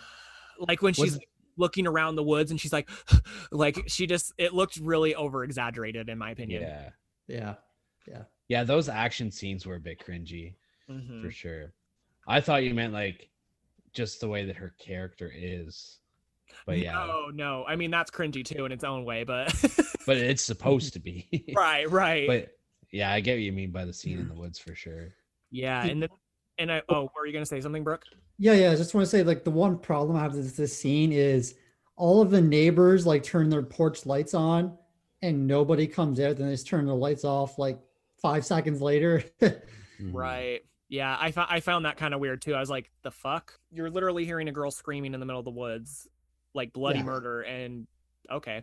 Maybe they realized that it was these two girls and they're like, oh, fuck it. They're weird anyway. We're used to it. Maybe they are used to it. Maybe this is just something that they do and they film their fucking weird ass, like take their weird ass pictures. They actually reenact it too, pretend they're getting actually killed. So maybe the neighbors around this area are just used to hearing them screaming bloody murder. Yeah, because it's probably a small town, so they probably know who these two girls are. Like this, there's the girls who are weird and go around taking pictures of themselves dead. Pretty much. Yeah. And I love this scene because this is the scene where you first get like a really good glimpse of like the werewolf, but it doesn't show it all in like, you don't get the whole picture of what this werewolf looks like from the scene. Yeah. And I kind of like that because it's kind of, they're kind of taking the Jaws approach with it. You see only certain things of this werewolf. So like when later on when Ginger transforms into the werewolf, you fully get the scope of what this thing looks like. So I think that's cool that they only showed like small parts of this werewolf, like when he's attacking Bridget, and it's brutal. The way he fucking attacks her is just absolutely brutal. He's like scratching her and fucking biting her and tearing. I think Catherine Isabel is such a good actress too, like throughout the whole movie, but that scene too was really good. Yeah, she did great. Like she has a really great scream too. She has a good voice. Like when she gets pissed off and stuff. Like I don't know. I'm in love with her voice a little bit. I think you're could just talk in to love me with her in general, Mark. She could talk to me for a while. Right before this scene too, like where the werewolf comes, Bridget notices blood like on Ginger's leg, and this is one of the best lines in the movie. Ginger like touches the blood and she's like, I got the curse. Oh yeah, it was funny. Yeah, because that's when she's starting her period. Yeah, and she's like, oh god damn it.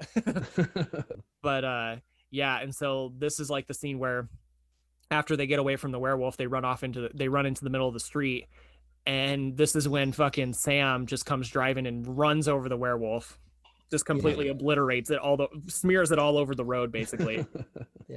And and then I think Bridget and Ginger just keep going, right? They don't even stop.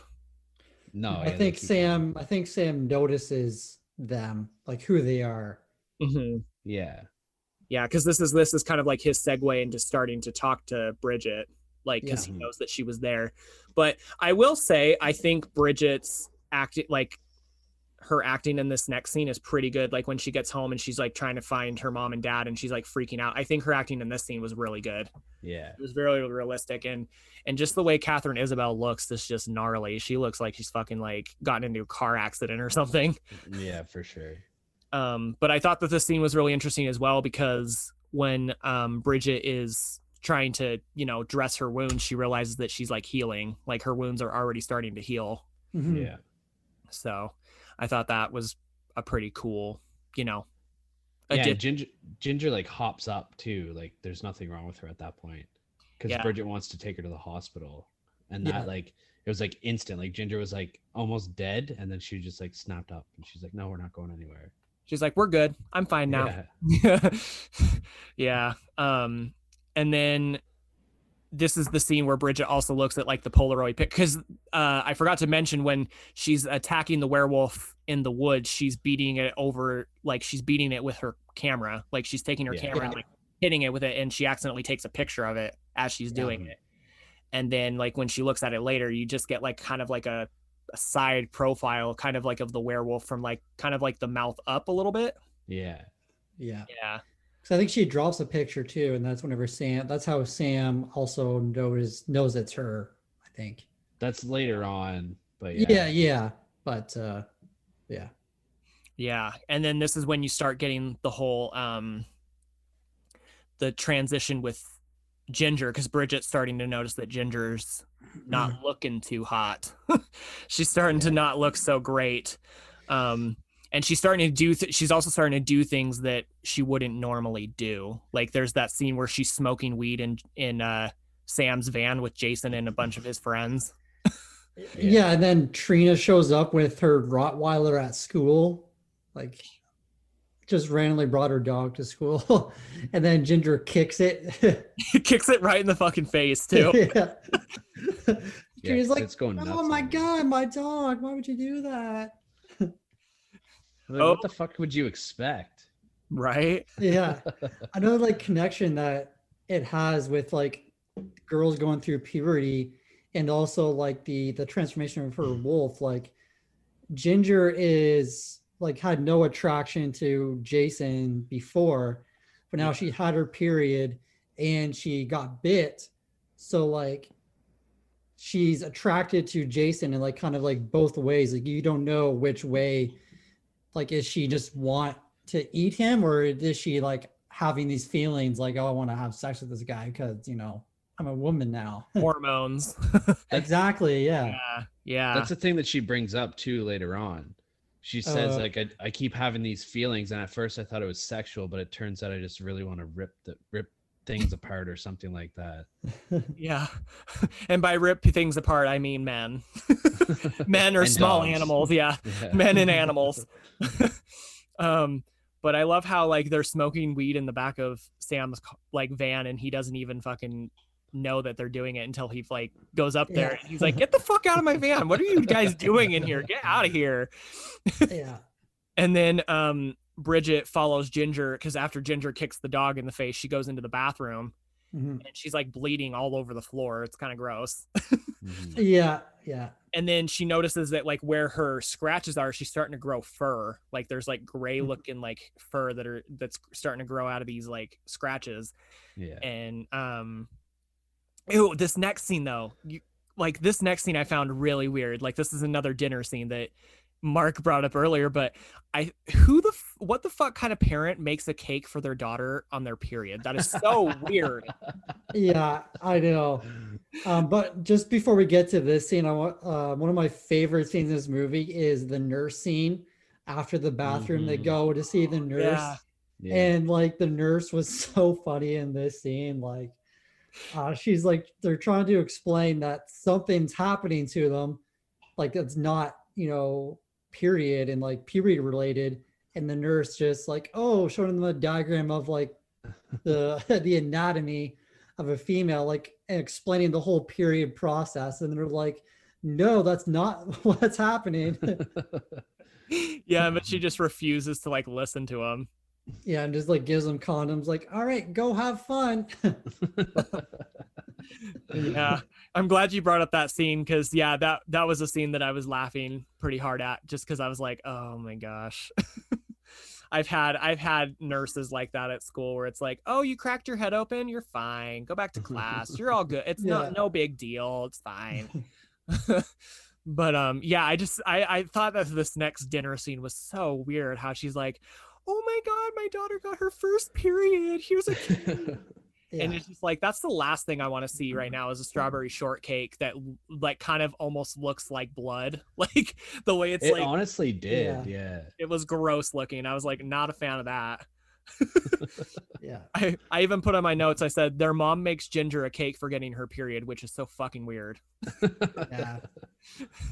And I kind of have like a theory to this movie. I don't think it makes sense, but I think the parents, or at least the mom, know that she's a werewolf, because like I feel like throughout the whole movie, like they're just come across as like these dumbass parents, like they don't notice anything at all. Yeah. But, like, I think the mom knows she's a werewolf, because like it's just too obvious, and like she's like acting dumb, and like there's so much meat that they make for this dinner. There's like this giant ham, a giant chicken, and like I just feel like, I think the mom knows that she's a werewolf. I don't know. Like, what are your guys' thoughts? It's an interesting theory. I never thought of the mom ever knowing that she's a werewolf, but like the dad seems to catch on pretty quick, like that there's something going on, because the entire movie, like when shit starts going down, he's like questioning, you know, Ginger the whole time. He's like, something's going on with her. And the mom, and maybe to go off your point, Brooke, maybe the mom like knows what's happening, because there's a scene later on when the mom finds out what they did to Trina, not to jump ahead too far, and she makes the statement like, oh, when everybody finds out about this, they're gonna blame me. Yeah. Like the mom's afraid that they're gonna blame her for like what their daughters have done. And so maybe you're right, Brooke. Maybe the mom does kind of know somewhat about it, and she's just trying to cover it up. Like she's just trying to make it seem like it's not as big of a deal as everyone else is making it, because she doesn't want people to catch on to what's going on with their daughter, maybe. So that's very interesting. When you brought that up, I was like, you know what, you could be right on the nose with that. Yeah, because like I don't know if they mentioned in the movie like when these dog killings started, if it was recent. Like this may have been happening like in their town, you know, for a few months or a couple of years, and maybe the mom knows that something is going on in their town. Yeah. Yeah, that's a very good point, Brooke. Brooke, because I was just thinking that too when you were saying that. I was like, that's kind of subtle, but it makes sense when you say that. Yeah. Yeah. So But yeah, like this whole dinner scene is just amazing. I just couldn't get past it, the fact that like, who the fuck does that? Like, who makes a cake for their daughter when she has her period? Like, it's just so weird. Like, the mom is so weird, but she's hilarious in this film too. But this is like the next scene is when Bridget and I think Ginger are arguing about, because Bridget at this point is convinced that she's turning into a werewolf, and Ginger's like not having it. She's like, I'm fine, there's nothing wrong with me. But it's like, clearly there is. You're fucking growing fur out of your body, girl. Like, that's not normal. Yeah. You ain't growing pubes out of your body, you're growing fucking fur. Like, there's a difference. I think there's a big difference between pubic hair and fur. Yeah. But that's just me. She's starting to look like Anna Paquin from the X-Men movie. Like, single gray hair. Yeah. And then I found this is when she was starting to look good.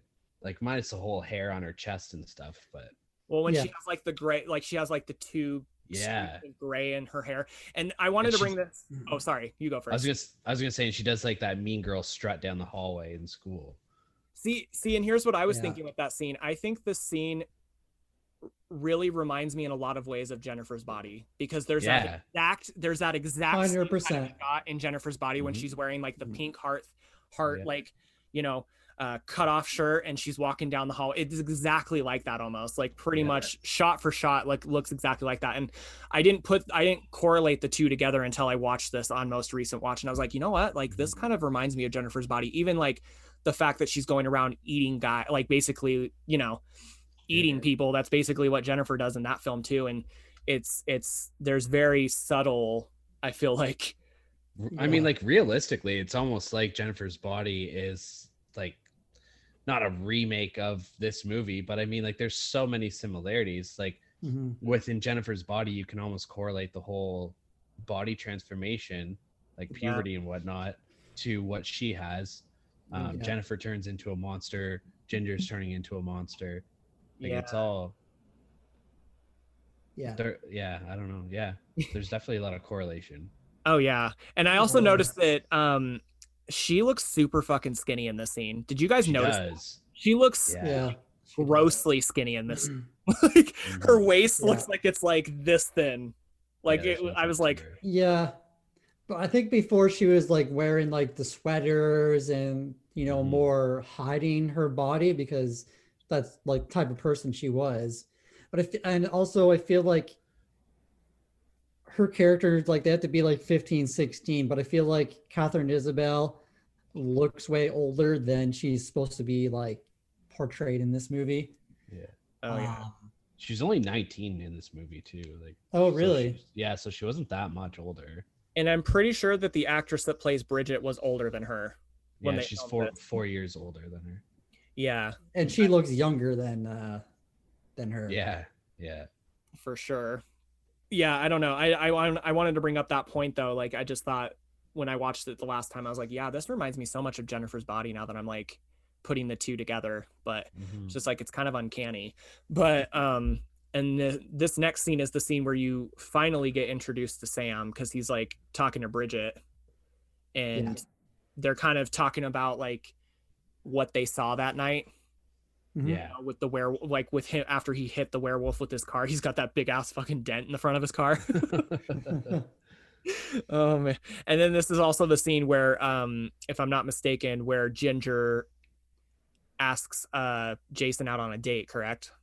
Oh no, she doesn't ask him, she tells him we're going on a date. Just like grabs him and like throws him down. Oh, that's right. Yeah. And then like they're like just making out for out of nowhere, like, because I feel like in that scene there isn't she sitting on the bleachers with him, and they're like just making out, and then fucking Bridget's just standing on the side of the field, and then that's when it goes to the next scene where they're making out in the car, right? Yeah. And I like this scene because the way the scene plays out, because they start making out, and then she like basically starts attacking him. And then when she gets home, when like Bridget's in bed, she's already in bed sleeping. When Bridget gets home, or I'm not when Bridget gets home, when Ginger gets home, Bridget's already in bed sleeping. And then the way this scene plays out, it makes it seem like she killed Jason, like basically mutilated his body. Because then because then she takes her out to the backyard, and Bridget looks over the fence and she's like, "Oh my God, you killed the neighbor's dog." Yeah, even during this watch, I thought it was Jason.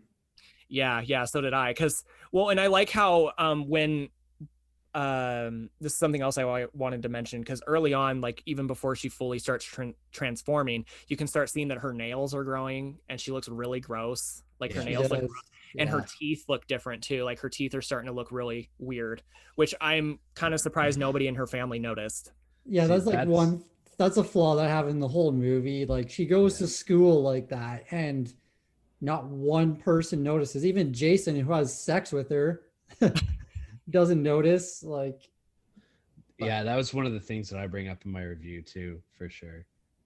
The one line I love in the movie is, like, I can't relate to it, like none of us can, but whenever they're laying in their beds and she's telling Bridget she had sex, and she's like, yeah, we had sex and Jason finished pretty quickly. Now he's gonna go around the school telling people that he got laid and I'm just some whore and he's the hero.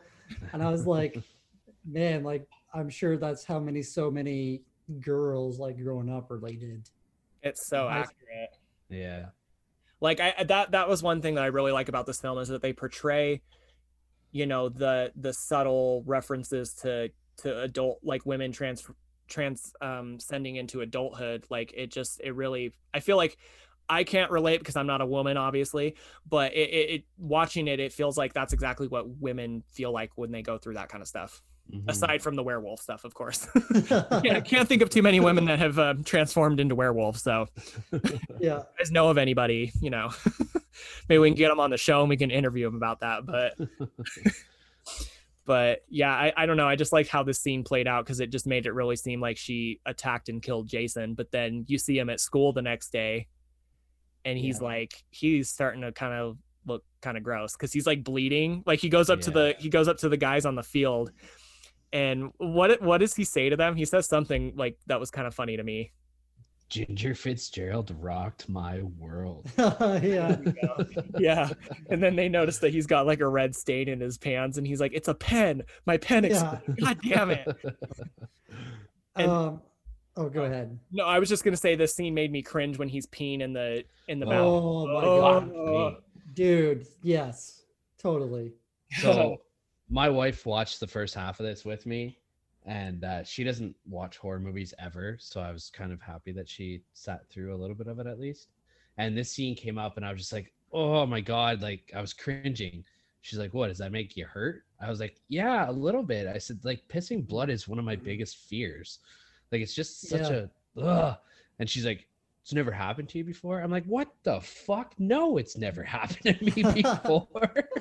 Like, if it's happened to me before, I have some problems. Yeah. Right. And, sorry, you go, Brooke. Well, it's kind of like another thing. So if you have something to add to that, then go ahead. Huh? Do you have something else to add to like what Mark was saying, or because I have something totally different to Oh no, there was just a small little detail that I forgot to mention in the car when she's like making out with Jason. Like, isn't there that scene where her spine just like starts like, it's so gross looking. And then there's that scene, I think there's a scene before that, or maybe it's a little bit after, where Bridget notices that Ginger's starting to grow a tail. That scene was gross too. I was like, ugh. Yeah. The tail was disgusting. It was. It looks gnarly, because like she's like sleeping in bed, and she kind of walks over to Ginger and like opens the blanket, and you just see this tail like I was like, gross. Yeah. I was gonna say, is before this scene with Jason, was the piercing scene, did we skip that, or was that coming up? I think the piercing scene's after. Oh, okay. Yeah, because Bridget goes to Sam after the sex thing. Yeah. And that's when he gives her the ring. Yeah, and they mention regarding Jason, like is this the first werewolf movie where we like confirm that you can become a werewolf by having sex with a werewolf? I guess so. Yeah. I guess that's something that can happen. So I guess Catherine Isabel or Ginger doesn't get pregnant. She just makes Jason turn into a werewolf. Yeah, and his transformation is gross. Like, Yeah, it is. Uh, He looks I've like seen- a 12-year-old kid going through puberty. yeah, like he Yeah. doesn't even look like he's transforming into a werewolf aside from his like teeth. Other than Yes. that, Yeah. he just looks like he's got like fucking herpes all over his face. Mhm. He's got like zits all over his face, and he's going after little boys. Yeah, which was kind of weird. That was kind of a weird scene. Like when Bridget catches him outside, like like grabbing the little boy, and it's like, ew, like Yeah. what a creep. I have some Yeah. I have some comments about his transformation and that scene specifically too later on. Yeah, that's ugh. But then you get that other scene where Catherine's like in the bathtub and she's like shaving. Yeah. Oh, She's just got yeah. tufts of like fucking fur razor. It's gross. Mhm. And then her mom comes in. Oh, and then she notices the nasty thing growing out of her fucking ankle, out of her foot. Yeah. She's got that like Yeah. what's that called in a dog? It's like a fifth claw or something like that. Something like it's gross. I can't remember what it's called, but yeah. Like- yeah, like that's another thing with like the mom. Like she just bursts in there and Ginger's doing her thing, and she's just like, "Oh, it's just you becoming a lady," and Ginger's like, "Oh, I'm fat." Like the magazines, she's like, "Oh, you're not fat," and Ginger says something like, She's like, She just "Get screams out!" at her. Yeah. She's Yeah, like, she's "Get like- the fuck out!" she's like, "You don't know what I'm going through," and then like the mom says like, "Oh, what is that supposed to mean?" or something like that.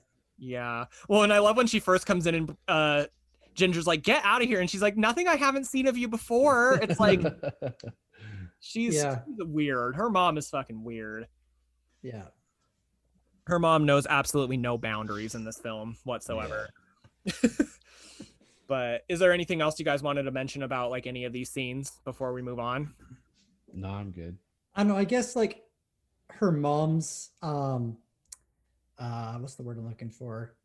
Kind of like obsession with Ginger's going through her like puberty is like I kind of feel like all mothers are kind of like that with like their firstborn Mm-hmm. Mhm. because they're losing their child pretty much, right? Mm-hmm. Yeah. In a sense. Yeah. And here you guys are making fun of her. She's just weird. Like I totally get the whole not wanting your like being afraid of your firstborn growing up and whatnot, but like making her a cake on her fucking first period is weird. Walking in on her naked in the bathtub and then saying, "Oh, there's nothing I haven't seen of you before." It's just there's some things that I'm just like, this is weird. Like there's a point in time where you grow up and you stop like doing certain things with your children. Like I stopped kissing my mom and dad on the lips when I turned like 6 years old. Like it was just something that it's just something you grow out of doing because it's just weird. And like that's just what I feel like her mom is like. She just does not know any boundaries. She knows like I don't know, just weird. But and then this next scene I really like because this is the scene where Trina gets killed because she comes over and she starts accusing Bridget. She's like, "Where the fuck's my dog? Somebody saw Ginger take my dog." And then like Ginger like grabs her and takes her into the kitchen and like starts trying to like threatening to kill her, and Bridget's like basically trying to talk her down, and then she like Trina gets away from her and like has the knife, and then this is kind of gnarly because she fucking slips on the because they get into an altercation and they drop like some like what is it like flour and like something Like milk or something. I don't know. milk Yeah, they drop milk. Yeah. Yeah. and then like Trina slips on it and hits her head on the counter and like dies. So she's like basically bleeding out on the kitchen floor. And this was another scene that had me fucking dying because then that's when the mom comes home, like the mom and dad come home and they walk in and fucking Ginger's just laying on the floor in fucking Trina's blood. And she turns around and they're like, "Oh, Jesus Christ." And she's like, "We get extra credit." Yeah. And she's And like sitting there like, It's corn syrup, Daddy. You want some? Catherine Isabel is an absolute fucking hoot in this movie. Like every line that she says is just so funny to me. Like this scene was just really funny. And then the mom goes out to like put the meat in the freezer, and Bridget follows her out, and she's like, I want to talk to you about boys. What do boys want? Yeah. And like, because the mom opens the freezer and Trina's body's in there. And I'm like, I'm sorry, how would you not notice that? I know. And like same, like at this point, Ginger is, her transformation is like getting pretty like far into it. Like her nose is kind of changing. It's like, how does the dad and mom not notice any of this? Yeah. I mean, like I said, I think the dad notices things pretty early on, but I think with the mom, I think, you know, if you're right with your theory, Brooke, I think she's just trying to ignore it and trying to like, not think about it. Or maybe it's just like her denial that her daughter is finally growing up into adulthood. I think that might be some of it too. Like she doesn't want to see it. She doesn't want to admit that her little girl is growing up or whatever kind of thing. Yeah, maybe. Yo, I just had an epiphany on Brooke's theory. Ooh, do tell, Mark. Let's hear it. The mother randomly comes home with that wolf's hood. Like out of nowhere. You're right. Like, she's trying to use it like as a craft or something is what she makes it out as, but yeah, so maybe there's like some sort of backstory with the mom. Maybe she was a werewolf at one point. Maybe she's Van Helsing. Here we go. Mom by day, Van Helsing by night. When the parents are actually going out to therapy, they're actually hunting werewolves. There we go. We just fucking broke this movie, boys. There we go. You learn things every day, guys. the Reddit thread has gone crazy because of but yeah, this whole scene with the fucking parents coming home and just we get extra credit. That's the whole scene just had me like laughing so hard last night. But what happens after this scene? There's like the scene where they like go to bury her body in the backyard. Well, Bridget tries to break her out of the freezer like 3 hours later, and she's fucking with a fucking screwdriver. Yeah, and breaks off 2 of Trina's fingers. Yeah. And then she's like, oh, great. So they fucking take her body, like they wrap her body up in a blanket and take her outside in the backyard. And then they bury her in the shed, correct? Yeah. Yeah. And then like to go on with her point that we just made about like the mom possibly knowing, like the parents are outside doing yard work and the dad finds the 2 fingers and he's like, oh, what's that? And the mom just comes over just like, oh, it's just part of their project. So it's like she's not phased at all. Man, you're blowing my mind with this whole theory. I know. Well, and she puts it in a Tupperware container and then puts them in the fridge. Right? That was so weird. Yes. God like damn it, Brooke. Like if these fingers were just like props. Why would maybe props or like plastic or whatever. Why would you need to put them in a fucking Tupperware in a fridge? Well, and not only that, but she knows exactly where to dig up the body later too. She's in the shed, exactly. And there's no reason. There's nothing that I remember leading up to like letting the mom in on where they buried Trina. Like she just like there's just a random scene that pops up where the mom is like digging through the dirt and she finds Trina's body, and like her reaction to it is very like not what you expect at all. It's like she doesn't want to believe it, but like she kind of had a feeling that it was going to be there. Like she knew what she was going to find. Yeah. Yeah, Brooke. Fucking blowing our minds tonight. Jesus. It's going to be a good discussion. I think the listeners are in for a treat on this one. So, but yeah, there's that. I feel like there's another. Oh, well, then you get into like the whole scene where her and Sam are figuring out, like they make that like concoction. Yeah, because before this they're like back at school and Sam just shows up again because that's what he does. He's fucking creep. But he calls a girl and Trina's like, oh hey Sam. He's like, no, Bridget. That was before Trina died. That scene happened. Yeah. Well, that's like their initial meetup. But for some reason, like I didn't get like this whole kind of relationship because Bridget tells Sam that she's the werewolf, not her sister. Yeah. And it's like, how does Sam not? I don't know. Like, it's another thing with the whole people not noticing Ginger as the werewolf. Well, I feel like Sam definitely, because Sam brings it up later on. He's like, it's for Ginger, isn't it? It's not for you. So I Mhm. think like maybe at that very moment he doesn't realize that it's for Ginger, but like in the following scenes, I think he starts cluing into it. And But also to go on to this fucking crazy theory, whenever they find like the plant that is supposed to like cure the werewolves or whatever, The the monk seed. fucking mother shows up with it just randomly. mhm. It's like, what? And it's like because the way Sam reacts to it in the next scene when she brings it to him, he's like, where did you get this? Because it's like it seems like it's not something that you can just get at a store, or that you Yeah. can just go somewhere and get out of the fucking thin air. So it just seems to me like I don't know, dude. Yeah. And the mother says she just picks it up at a craft store. It's like, what? But do we want to talk about the scene where she fucking where Ginger basically just annihilates the fucking teacher? Yeah. Jesus Yeah. Christ. Because there's that scene before that where is that the scene where Bridget locks her in the bathroom? Yeah, and she breaks out. Yeah, she breaks out of the bathroom and then goes to the school and murders the teacher and then the janitor too. Yeah. Which the janitor scene's kind of sad for me. I was like, oh, he didn't do any. Like Bridget's like, he didn't do anything, and she's like, I don't like the way he looks at you. Yeah, because earlier on in the movie, Bridget says that he was looking down, or Ginger says he was looking down Bridget's shirt. Yeah, because it's the scene right after Bridget falls into the dog and she's in the locker room Yeah. and he's helping her clean up.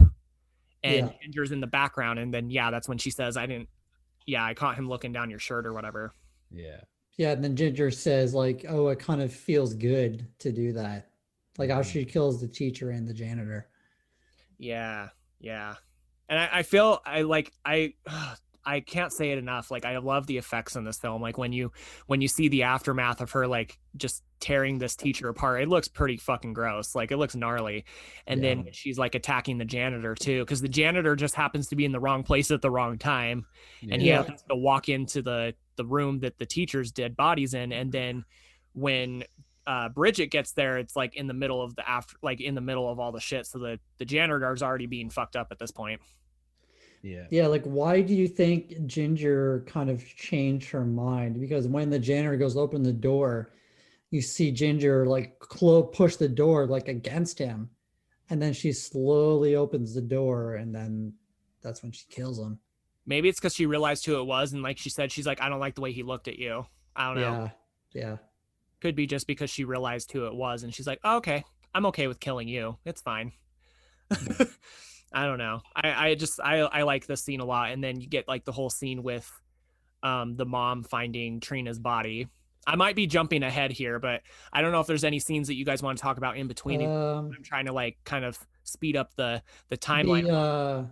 The Jason scene, was that around here? Yeah, it was. Oh yeah. Because this is that is important to note, because they make the concoction out of the plant that they get. Yeah. And so this is when she tries it out on Jason because he attacks her, and she sticks the syringe in his neck, and then he just goes back to normal. And he's like, I gotta go home. Yeah, he's like, I gotta get to class. Yeah. So then you find out, okay, like this works. Like this could help. This would cure Ginger. So then Ginger also says something about throwing a big party at the greenhouse that Sam's at as well. Yeah. So like I remember the first time I ever watched this film, I assumed there was going to be like this big ass fucking massacre in this greenhouse, and I was so ready for it. I was like, oh, this is going to be good, because I saw like all these people like here and partying, and I was like, oh, this is like the big climax where Ginger just comes in and just starts annihilating all these people. Like I assumed in my mind the first time I watched this movie that there was going to be like a scene of Bridget getting to the the aftermath of it, and she was gonna walk in this fucking greenhouse and there was gonna be blood just all over the walls, the ceiling, and like just body parts everywhere. That's what I assumed in my mind the first time I watched this movie. So I was kind of a little disappointed that didn't happen, but that's okay. Yeah, I think they should have made her transformation through the whole movie like less noticeable.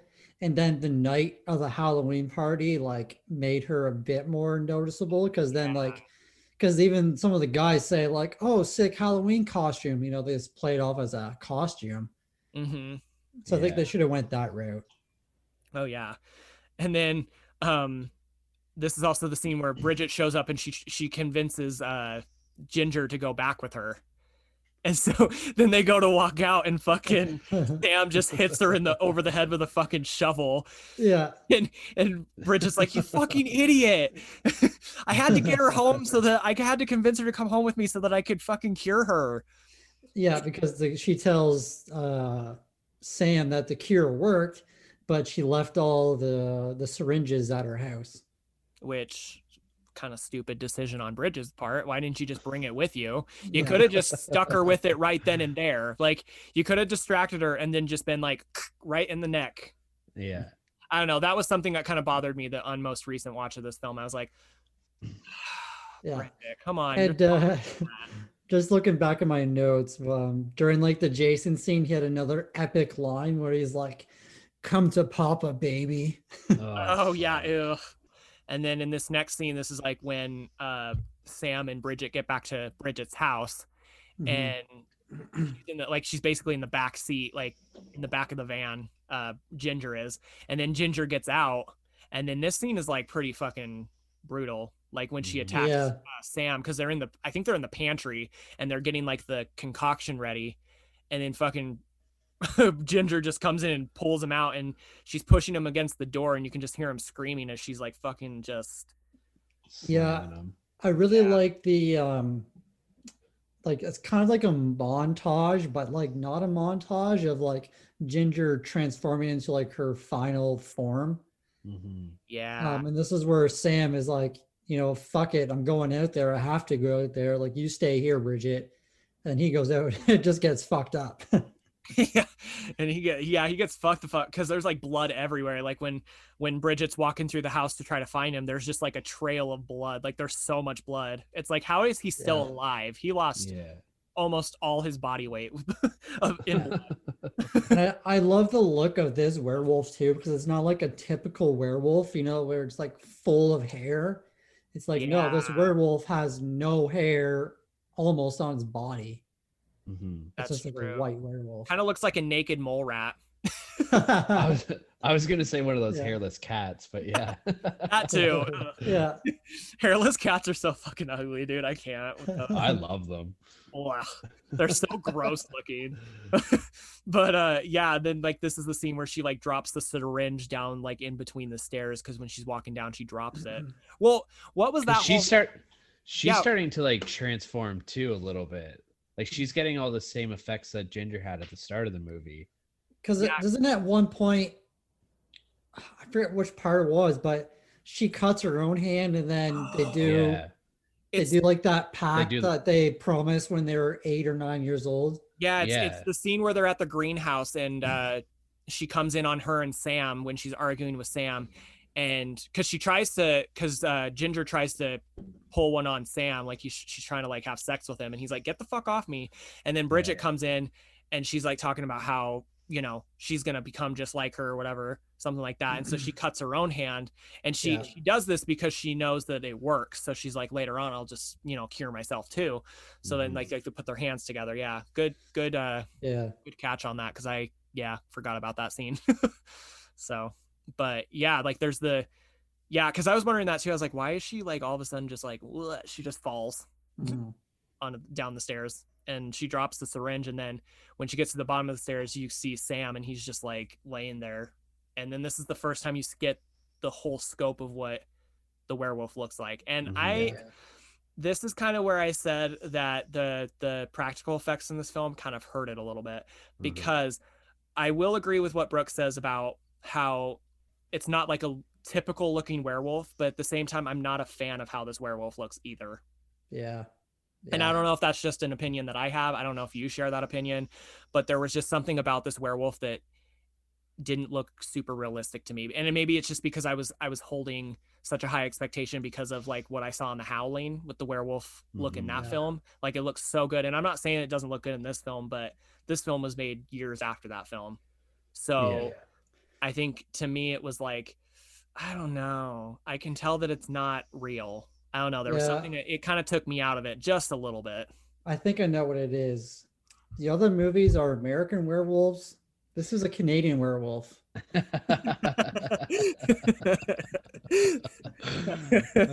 point. Canadian werewolves there's a fine line between Canadian werewolves and American werewolves. Canadian werewolves are hairless. Yeah. I was just gonna say, like, also during this scene, like, where are the parents? I don't think they mention it, or they might. So I know they get home and they ask, like, hey, where's mom and dad? Or like, mom and dad, are you home? And then they're not there.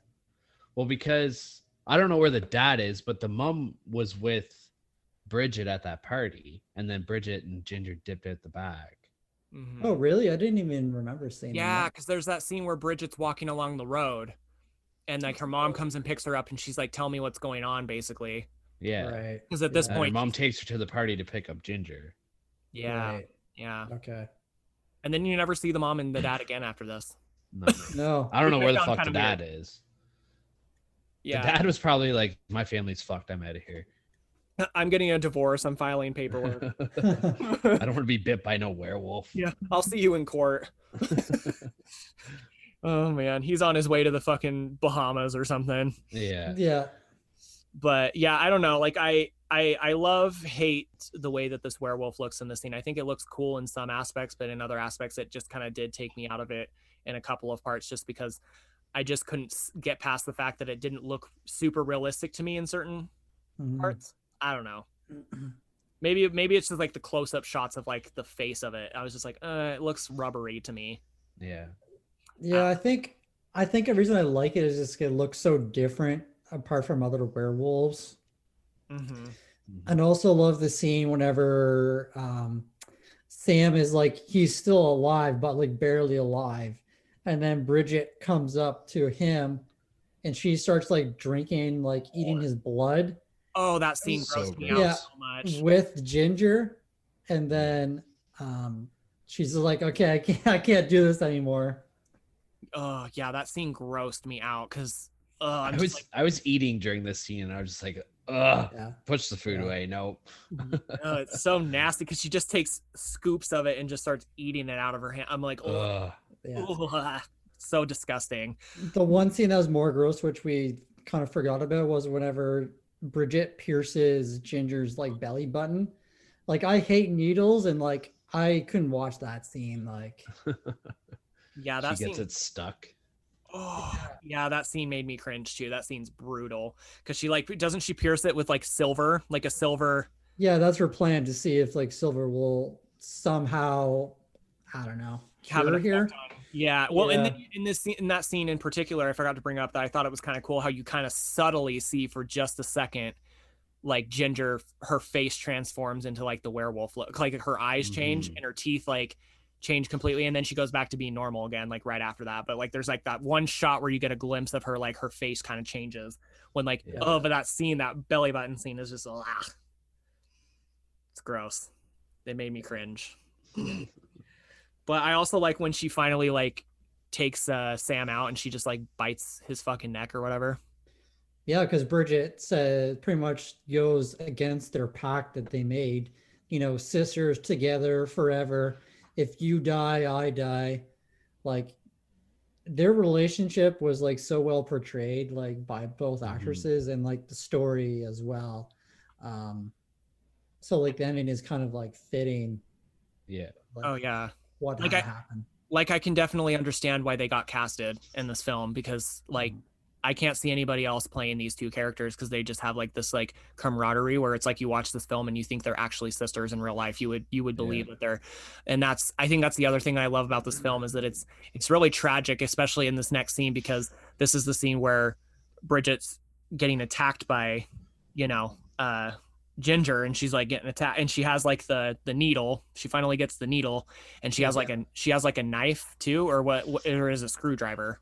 It was a knife, yeah. Yeah, the knife. She has the knife, Yeah. and she ends up like stabbing Ginger in the stomach with the knife. Mhm. And I I liked this scene, but I hate how this movie ends. I forgot that this movie ends like that. Like it's literally just like she stabs her with the knife, and then she has that moment where she's like crying, and it is sad because it's like, oh my gosh, like I can't imagine doing that to my own sister. Like I can't imagine. Yeah. Mhm. And it's Yeah. like it's like that, like having to put yourself in that situation where it's almost like you have to put her out of her misery because it's like there's Mhm. nothing else you can do. So it's Well, like, and I think Sam mentioned something like that to her later on, or earlier on, sorry, because he mentions that he doesn't know like what the dosage of the concoction is or anything like that. He said you need to be prepared that like you might kill her, and you have to be okay with that. Yeah. yeah. And so it's really sad. Like that scene is kind of sad. Like that final scene is kind of sad. And then you get like the shot of Bridget laying on top of Ginger's body, and she's like kind of like, her breathing is really staggered because she's like dying, and then she just stops breathing, and then it just cuts to black and goes to credits, and I'm like, that's it. That's what we got. Okay, that's I don't. I Hey, love the ending. Yeah, they hit you with the Sopranos, man. yeah. Yeah, true that. Oh I no, don't know. I like it because like they've had this pact throughout their entire life where they're like, I bring it up in my review too, where they're always going to be together, they're never going to leave each other, blah blah blah. And then it like I feel like that final scene just shows how close they are, where and it's not even Ginger at this point, she's still staying there with her and like helping her through it in a sense. yeah.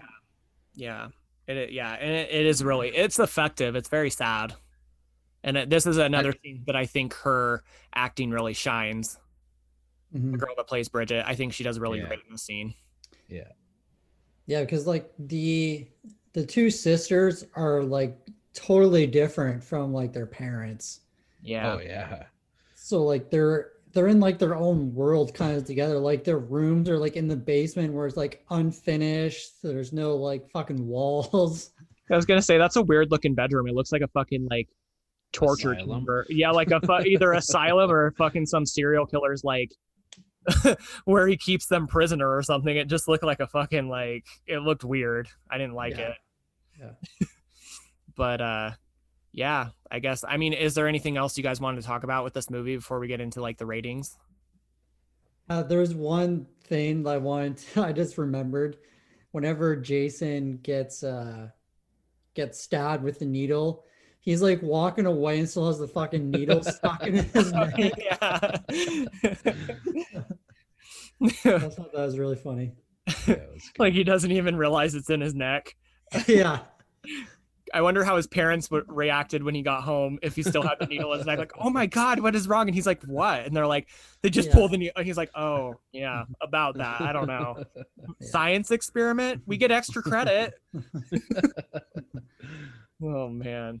Yeah, I don't know. I think this film is fantastic. I said, I think it's one of the best werewolf movies I've personally seen. I haven't seen a lot, as I stated before, but I really enjoy this film. I have enjoyed it every time I've watched it. I feel like, that whole fucking theory that you brought up, Brooke, is really fucking me up right now, though. Yeah, that fucking blew my mind. Yeah, me too. All right. So without further ado, do we want to get into the ratings of this film? Yes, sir. Yes. I will let you and Brooke go first. So we have story rating, quality rating, and then I did the overall rating, which is like the IMDb rating, and whether or not it deserves the rating it got. So take it away, Marc or Brooke, whoever wants to go first. All right. Okay. So for my story, I gave a 6 out of 10. But honestly, after like our discussion of it, I might bump it up to a 7, just like with the whole like mother werewolf theory. But anyways, it's a really cool werewolf movie that really intertwines female teen angst and puberty into one movie. Mm-hmm. And like this is coming from like a group of guys who who can't relate with this movie whatsoever, but somehow we all do in a sense. Like we're like all attracted to this movie, which Yeah. is weird to say.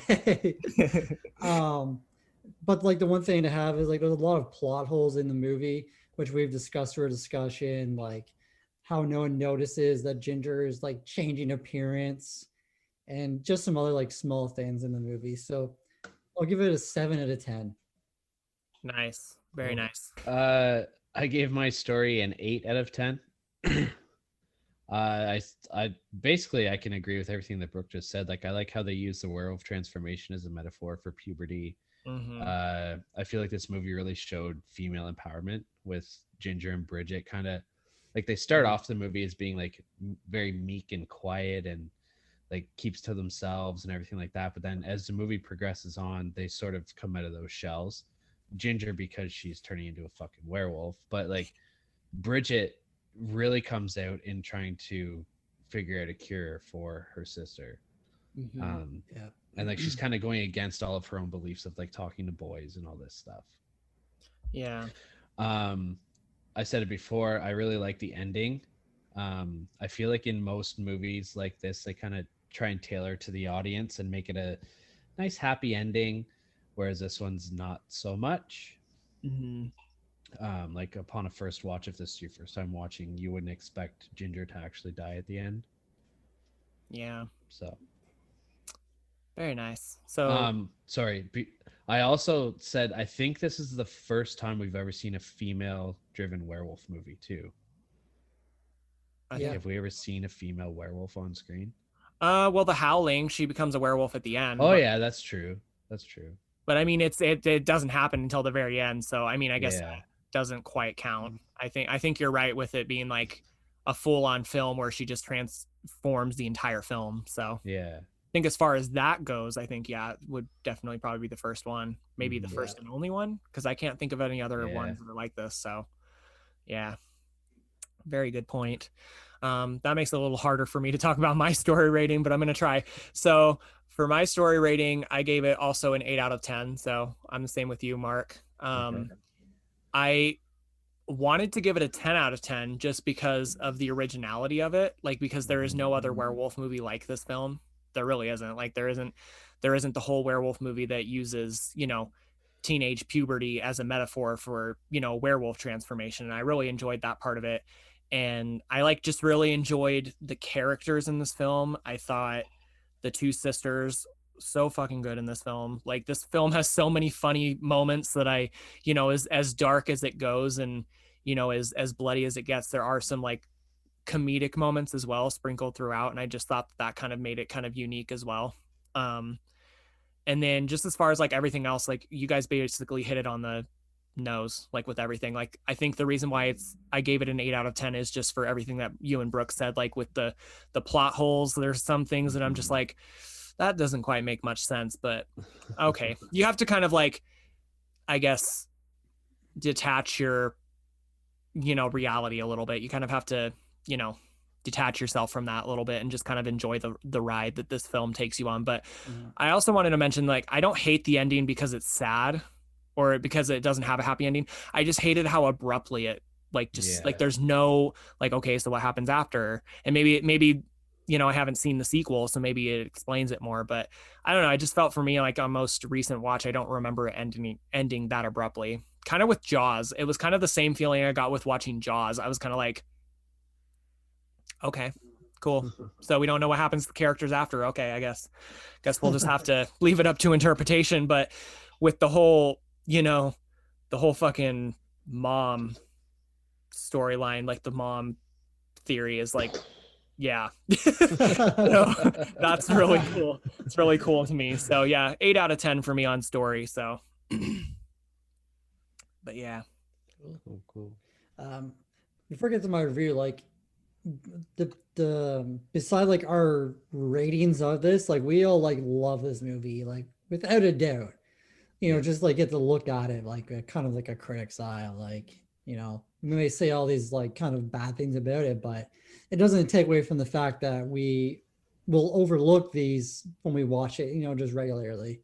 For sure. So Oh, sorry, go. No, I was just getting my rating, but go ahead before I get into that. Oh, I was just gonna say, and it like I think the reason why I feel like we can overlook it is because it is such a fun film. Like it's just so fun. Yeah. Like you can try to find things that you hate about it, but I just feel like at the end of the day, it's just it's a really entertaining film, and I just feel like there's not a whole lot to hate about this film. Like you can forgive the little things that don't make sense just because this film is so good. Mm-hmm. Yeah. Like I watched this movie twice in 24 hours, and I wasn't bored. Oh, watching it really? the second time, yeah. I watched it again today. Nice. Like before we recorded, right? Because you were telling me you were going to. Yeah. Nice. Um, yes, for my quality, I gave it a 9 out of 10. Oh snap! After watching it this time, like I've watched this movie like probably 4 or 5 times, and this is I could definitely say this is more of a dark comedy than an actual horror movie. Yeah. And if you look at it that way, like it just makes it that much better. Like this, like the great acting, the hilarious dialogue, like the script for this movie is so great. The special effects are fantastic, what we talked about, and it's a Canadian film, so I gotta give it a 9 out of 10. It's good For quality. I like it. What about you, Mark? I gave my quality a 7 out of 10. I said the girls' acting was really good and convincing. Like we mentioned before, like they actually do seem like they're sisters. Like they just have that really good rapport with each other.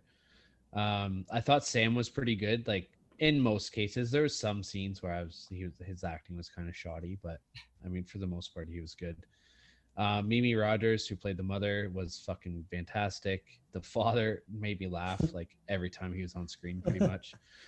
I did not like Sam's character, so that takes some points away. I feel like he would like I don't know. I just feel like he wasn't a very good actor in this movie. No. The script was great at showing the teenage angst and the two Catherine Isabel and Emily Perkins both did a great job in their respective roles. Some of the practical effects weren't the greatest at times, but they still hold up better than 2001 CGI would. Yeah. I feel like even though we can shit on the werewolf design a little bit, I feel like even still, if it was CGI, it would probably be worse at this point now. Like it would probably look really cartoony and shitty. I really loved the score. Like that theme music that plays over the opening credits and the closing credits is fucking great. Yeah. I really enjoyed it. Yeah, that's all I got. 7 out of 10. Very nice. Very nice. I wanted to bring something up when you before I get into my quality rating, when you said that you didn't really like the character of Sam, when you had to go off for a minute to go help your wife out, me and Brooke were kind of touching on that as well. We were saying, I think the reason why his character may not be the most likable character in this film is because he doesn't have much like of a character. Like it's just like he shows up just randomly, like selling drugs to these people, and that's how how he gets introduced, and it's like not even really an introduction. And then all of a sudden in the next scene, he's all of a sudden, like the next time you see him, it's like he's talking to Bridget out of nowhere. And it's like, okay, like we didn't get much of like a lead up to his character at all. He just kind of pops in here and there. Like he's a pretty like huge influential character in this film. Like he helps Bridget out a lot, but it's like there's times when I'm like, why is he here? Like what is he, so I think that's a lot to, the problem with that character of Sam is just he didn't get a lot of character development or anything. I was going to mention, like, I feel like the females get the more attention. Like, that's not a bad thing. I'm not saying that, but just they're like the leads in this movie. Like, even the father, I don't think he has any lines in the movie at all. He does, but they're like off-screen lines whenever they're first coming in. Whenever Trina dies, oh, like, okay. He like has like a couple small lines, but they're off-screen. Yeah. But I I had said that I didn't like Sam's character and I felt like he was poorly acted. I meant to say Jason Oh, okay. because Yeah, I that's what I liked thought. Sam. Yeah, that's what I thought. Yeah. Yeah, I liked Sam for the most part. I was thinking that you were talking about Jason, but I was like, I don't know, he might just be talking about Sam. I'm not going to correct him. But yeah, no, I kind of agree with you. He's kind of a skis in this film too. He's kind of Yeah. gross. Like the entire movie, he's just like, ugh. And Yeah. for my quality rating, I gave it an 8 out of 10. Just because I, think the acting is phenomenal in this film. I think some of the cinematography in this film, the the effects in this film are really great in some parts. I did knock it down a couple of, pegs because of some of the prosthetics in this film aren't, in my opinion, aren't like, there were, like I said before, there were a couple of parts where it just kind of took me out of it because I was like, okay, that doesn't look realistic to me. And it did kind of take me out for a second, but yeah, I still think it's a fantastic film. I think I think what they did with it and what the small budget that they had is pretty fucking good, because $5 million is not that much. No, it's not. No. Like maybe back in like the 80s or the 70s that was a lot, but like this movie was made in 2001, so this movie's literally only 20 years old at this point. So it's like back then even movies were getting filmed on more of like a $50 million budget. Like there were films being made on a higher budget. Yeah. So the fact that this film got made on $5 million is just impressive to me. So Yeah, for sure. yeah. But and then now we'll get into the IMDb rating. So I saw online that it's rated 6.8 out of 10. So what do you guys think about that? Do you guys think it should be ranked higher or lower, or do you think it's fine where it's at? I looked on Rotten Tomatoes and I wrote like a little write up on that. But I'll bring it back around to the IMDb rating. But okay. I feel like, because Rotten Tomatoes critic score was a 90%. And in my opinion, that's a little bit too high. Yeah. Doesn't mean I don't love the movie, but I don't think it deserves a 90%. There's some really, really well-made movies out there that got a lower score than 90% on Rotten Tomatoes. Yeah. The audience score on Rotten Tomatoes was a 78%, which is a bit more accurate in my opinion. Yeah, I personally feel like that would be where I would fall with that for sure. Yeah, I think all of us would. Yeah, and like with my scores, like a 8 out of 10 and a 7 out of 10, that equals out to 75%. So I mean, I'm like pretty much right on par with the audience score. 6.8, I think it probably deserves a little bit higher than that. Like I would give it any lower than a 7 to a 7.5, obviously. Yeah. The 75%, but yeah. I mean, 6.8 is still not that bad. Yeah, I feel like anything like above 6 point something is, considered pretty good. Yeah. But what about you, Brooke? Yeah, I definitely think it could be a little bit higher. Like Mark said, like a 7.2 to a 7.5. Yeah, I kind of agree with Mark. Yeah. I think I would just give it a solid 7 personally. I think anything higher, a little bit higher than what it is. I mean, I'm even okay with it being a 6.8, but if I had it my way, I'd probably shoot it up to at least 7. I think it at least deserves that. So, yeah, great film overall. I really love this film very dearly, and I'm glad that I got to talk about it with you guys on the show today. So thank you for that. No, thank you. No, thank you for having us. And thank you. We've been wanting to talk about it for a while, so yeah. Good. And I'm glad. Thank you to all the voters that voted for this film as well, because it really looked like American in London was going to win, and I think at the last minute this movie got more votes. So yeah. Yep. So it was like one of the first times that I was happy that my pick didn't win. Because I'm on a pretty huge losing streak right now as far as my picks go. I've only won one pick, and it was the one that I did with Will and Eddie when I did the Howling. Yeah. That was my pick, and that was the only pick that I've done so far that actually got picked. So everyone else is kind of beating me in that whole aspect. But before we move on, guys, is there anything else you want to talk about with Ginger Snaps? I'm good. No, I don't think so. Cool. All right. Well, then we'll get into the next section of the podcast, which is the trivia section. So very excited because I literally pulled these trivia questions right from this this template on fucking online. So I gave you guys each have 6 questions. So you have a perfect amount of questions to get right. So I'll ask you the first question, Mark, and then I'll ask Brooke the next one, and then we'll just go back and forth. Is that cool? Yep. Sounds good. Cool. All right, Brooke. Mark. So question number 1, what is the name of the first dog to be killed as shown in the movie by the Beast of Bailey Downs? And these are multiple choice, so I'll read them off. Okay. Phoebe, Miles, Norman, or Baxter? Baxter. You are correct, sir. So that's one for Mark so far. That was kind of an easy one. That was.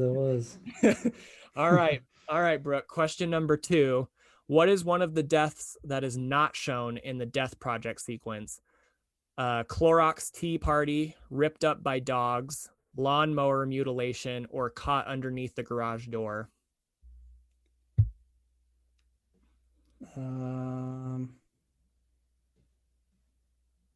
Fuck. Do you know the answer? Ripped up by dogs.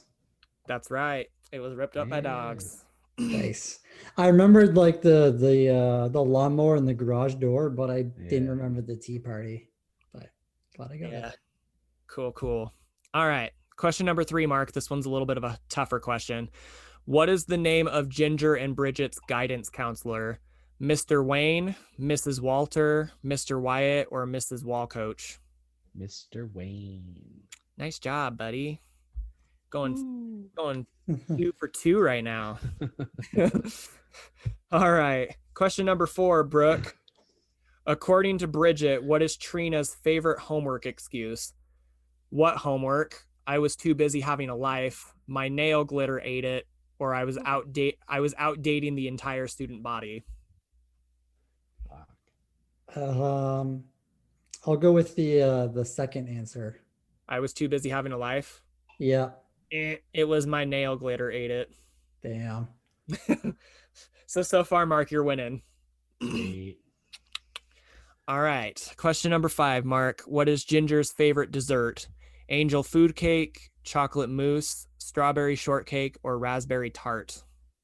Strawberry shortcake. Ding, ding, ding. That's right. Strawberry shortcake. All right. Question number 6, Brooke. What actor plays Jason? Brad Fiegels, Shane Stadler, Justin Warner, or Jesse Moss? Jesse Moss. Good answer. That is correct. All right, Mark. Question number 7. According to director John Fawcett, this is the only werewolf movie to do what? Never show the full moon, have both leads be female, actually be good, or be personal and scientific? Never show the full moon? Yep. Nice. I was gonna say, I don't think I remember seeing that. Yeah, I was just thinking that as well. Yeah, because he says he wanted to show like the cycles, like the menstrual cycle type of deal, instead of like the full moon to kind of I guess represent that. So yeah, that's cool. Yeah, because Bridget has like the female like calendar, has like the menstrual cycles, but also has like the full moon like of the day. Yeah. The free calendar that came with the pads. Yeah. All right. Question number 10, Brooke. The antidote for the werewolf virus is made of what plant? Wolfsbane, sandalwood, angelica, or monkshood? Monkshood. Nice answer. That is correct. So, true or false, Brooke or Mark? True or false? Catherine Isabel and Emily Perkins auditioned for the movie together. True. That is true. Yep. Nice job. Damn, these are like easy questions. I should have gone for the harder one. All right. Final question, Brooke. You can tie or well, can he tie this up with you, or are you gonna win no matter what, Mark? I think Mark already won. Oh, damn. Sorry. I'll answer it anyway, though, if you want. All right. Question number 12. What do the boys at school refer to each of the sisters as? Their names, Bridget and Ginger, Hottie, Freak or Fitz? Fuck. I feel like it's Fitz for some reason. Yeah, you're right. It's That's what I was Fitz. gonna say. Yeah. All right. All right. Well, you guys did really good. Good Mark? job, Mark. Did I get them all right? Yeah, you got them all right. Brooke only Fuck you, Josh.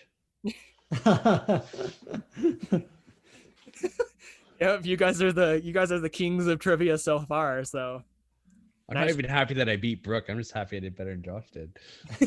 yeah, Josh is gonna fucking hate it too. I can almost imagine the Instagram war that's gonna go this one. Josh is gonna be like, "Fuck you guys." We both did better than him too. Yeah, you did. You did. Good job, guys. That was fun. That was a fun little was good. trivia. It was. But yeah, I guess before we wrap this episode up, do you guys want to tell the listeners where they can find you again? You can find us on Instagram, where everybody else is. A podcast on Elm Street. We release episodes weekly. We're obviously a horror movie podcast. Each week we dive into a different horror movie. And yeah. We can also find us on Patreon, and this lovely gentleman that we are talking to right now just became a patron. Woo! And yeah, if you want to check that out, you can go find us on Patreon, I guess. And we're having our first kind of chat live stream on Valentine's Day, the day before. So, it should be fun if you want to come hang out with us, watch a movie, and chat. Yeah, that's on Discord. Yes. Yeah. I'm very excited for that. And I told you and Brooke both this. I was very excited when I became a patron of your Patreon that you guys had the Trick or Treat episode, because I was like, oh my God, Trick or Treat is one of my favorite movies. If I could talk about like a werewolf movie that I love, that falls in that category, even though it's not just a werewolf movie, but Yeah. the scenes in that movie that has to do with werewolves, that's like my favorite part of that whole movie. Yeah, that's funny because we were just talking about, is this the only female werewolf That's movie? true. That's true. Yeah. And I like not to go off subject too much, but I like where that werewolf movie goes. Like, I like where that scene goes because, yeah, it's not expected, in my opinion. No. So, but yeah, that was really fun, guys. I had a blast. Yeah, For me sure. too. It was Me awesome. too. I'm so glad we finally fucking got to do an episode together after a year. But I think good things come with time. So I think this was a really fucking good episode. So It was. I had a blast. It was a good discussion. And which one of us is starting the Reddit thread for the ginger snaps theory? I think you should take it away, Brooke. I think you're the one that started that theory. I think you should roll with it. Yeah. All right.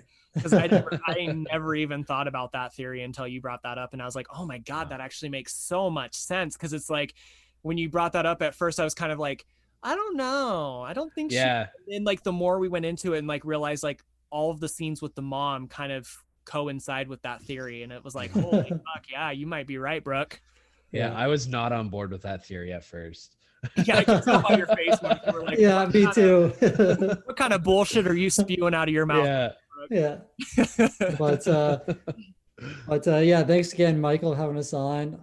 We had a blast with this and can't wait to get on again. Of course, yeah. And like I said earlier on, I can't wait to have you guys on for a podcast episode in the future where we're all in the same fucking room together. Yeah, that'd be dope. Yeah. That's gonna be cool. Anyway, yeah, thank you guys again so much. I love and adore you both. I'm so fucking happy that we met this past year. You guys have been so awesome. So thank you for coming on. It was a blast. So Thanks again for having us. of Yeah, course. thank you. Do you guys want to sign off with me? Let's sign off.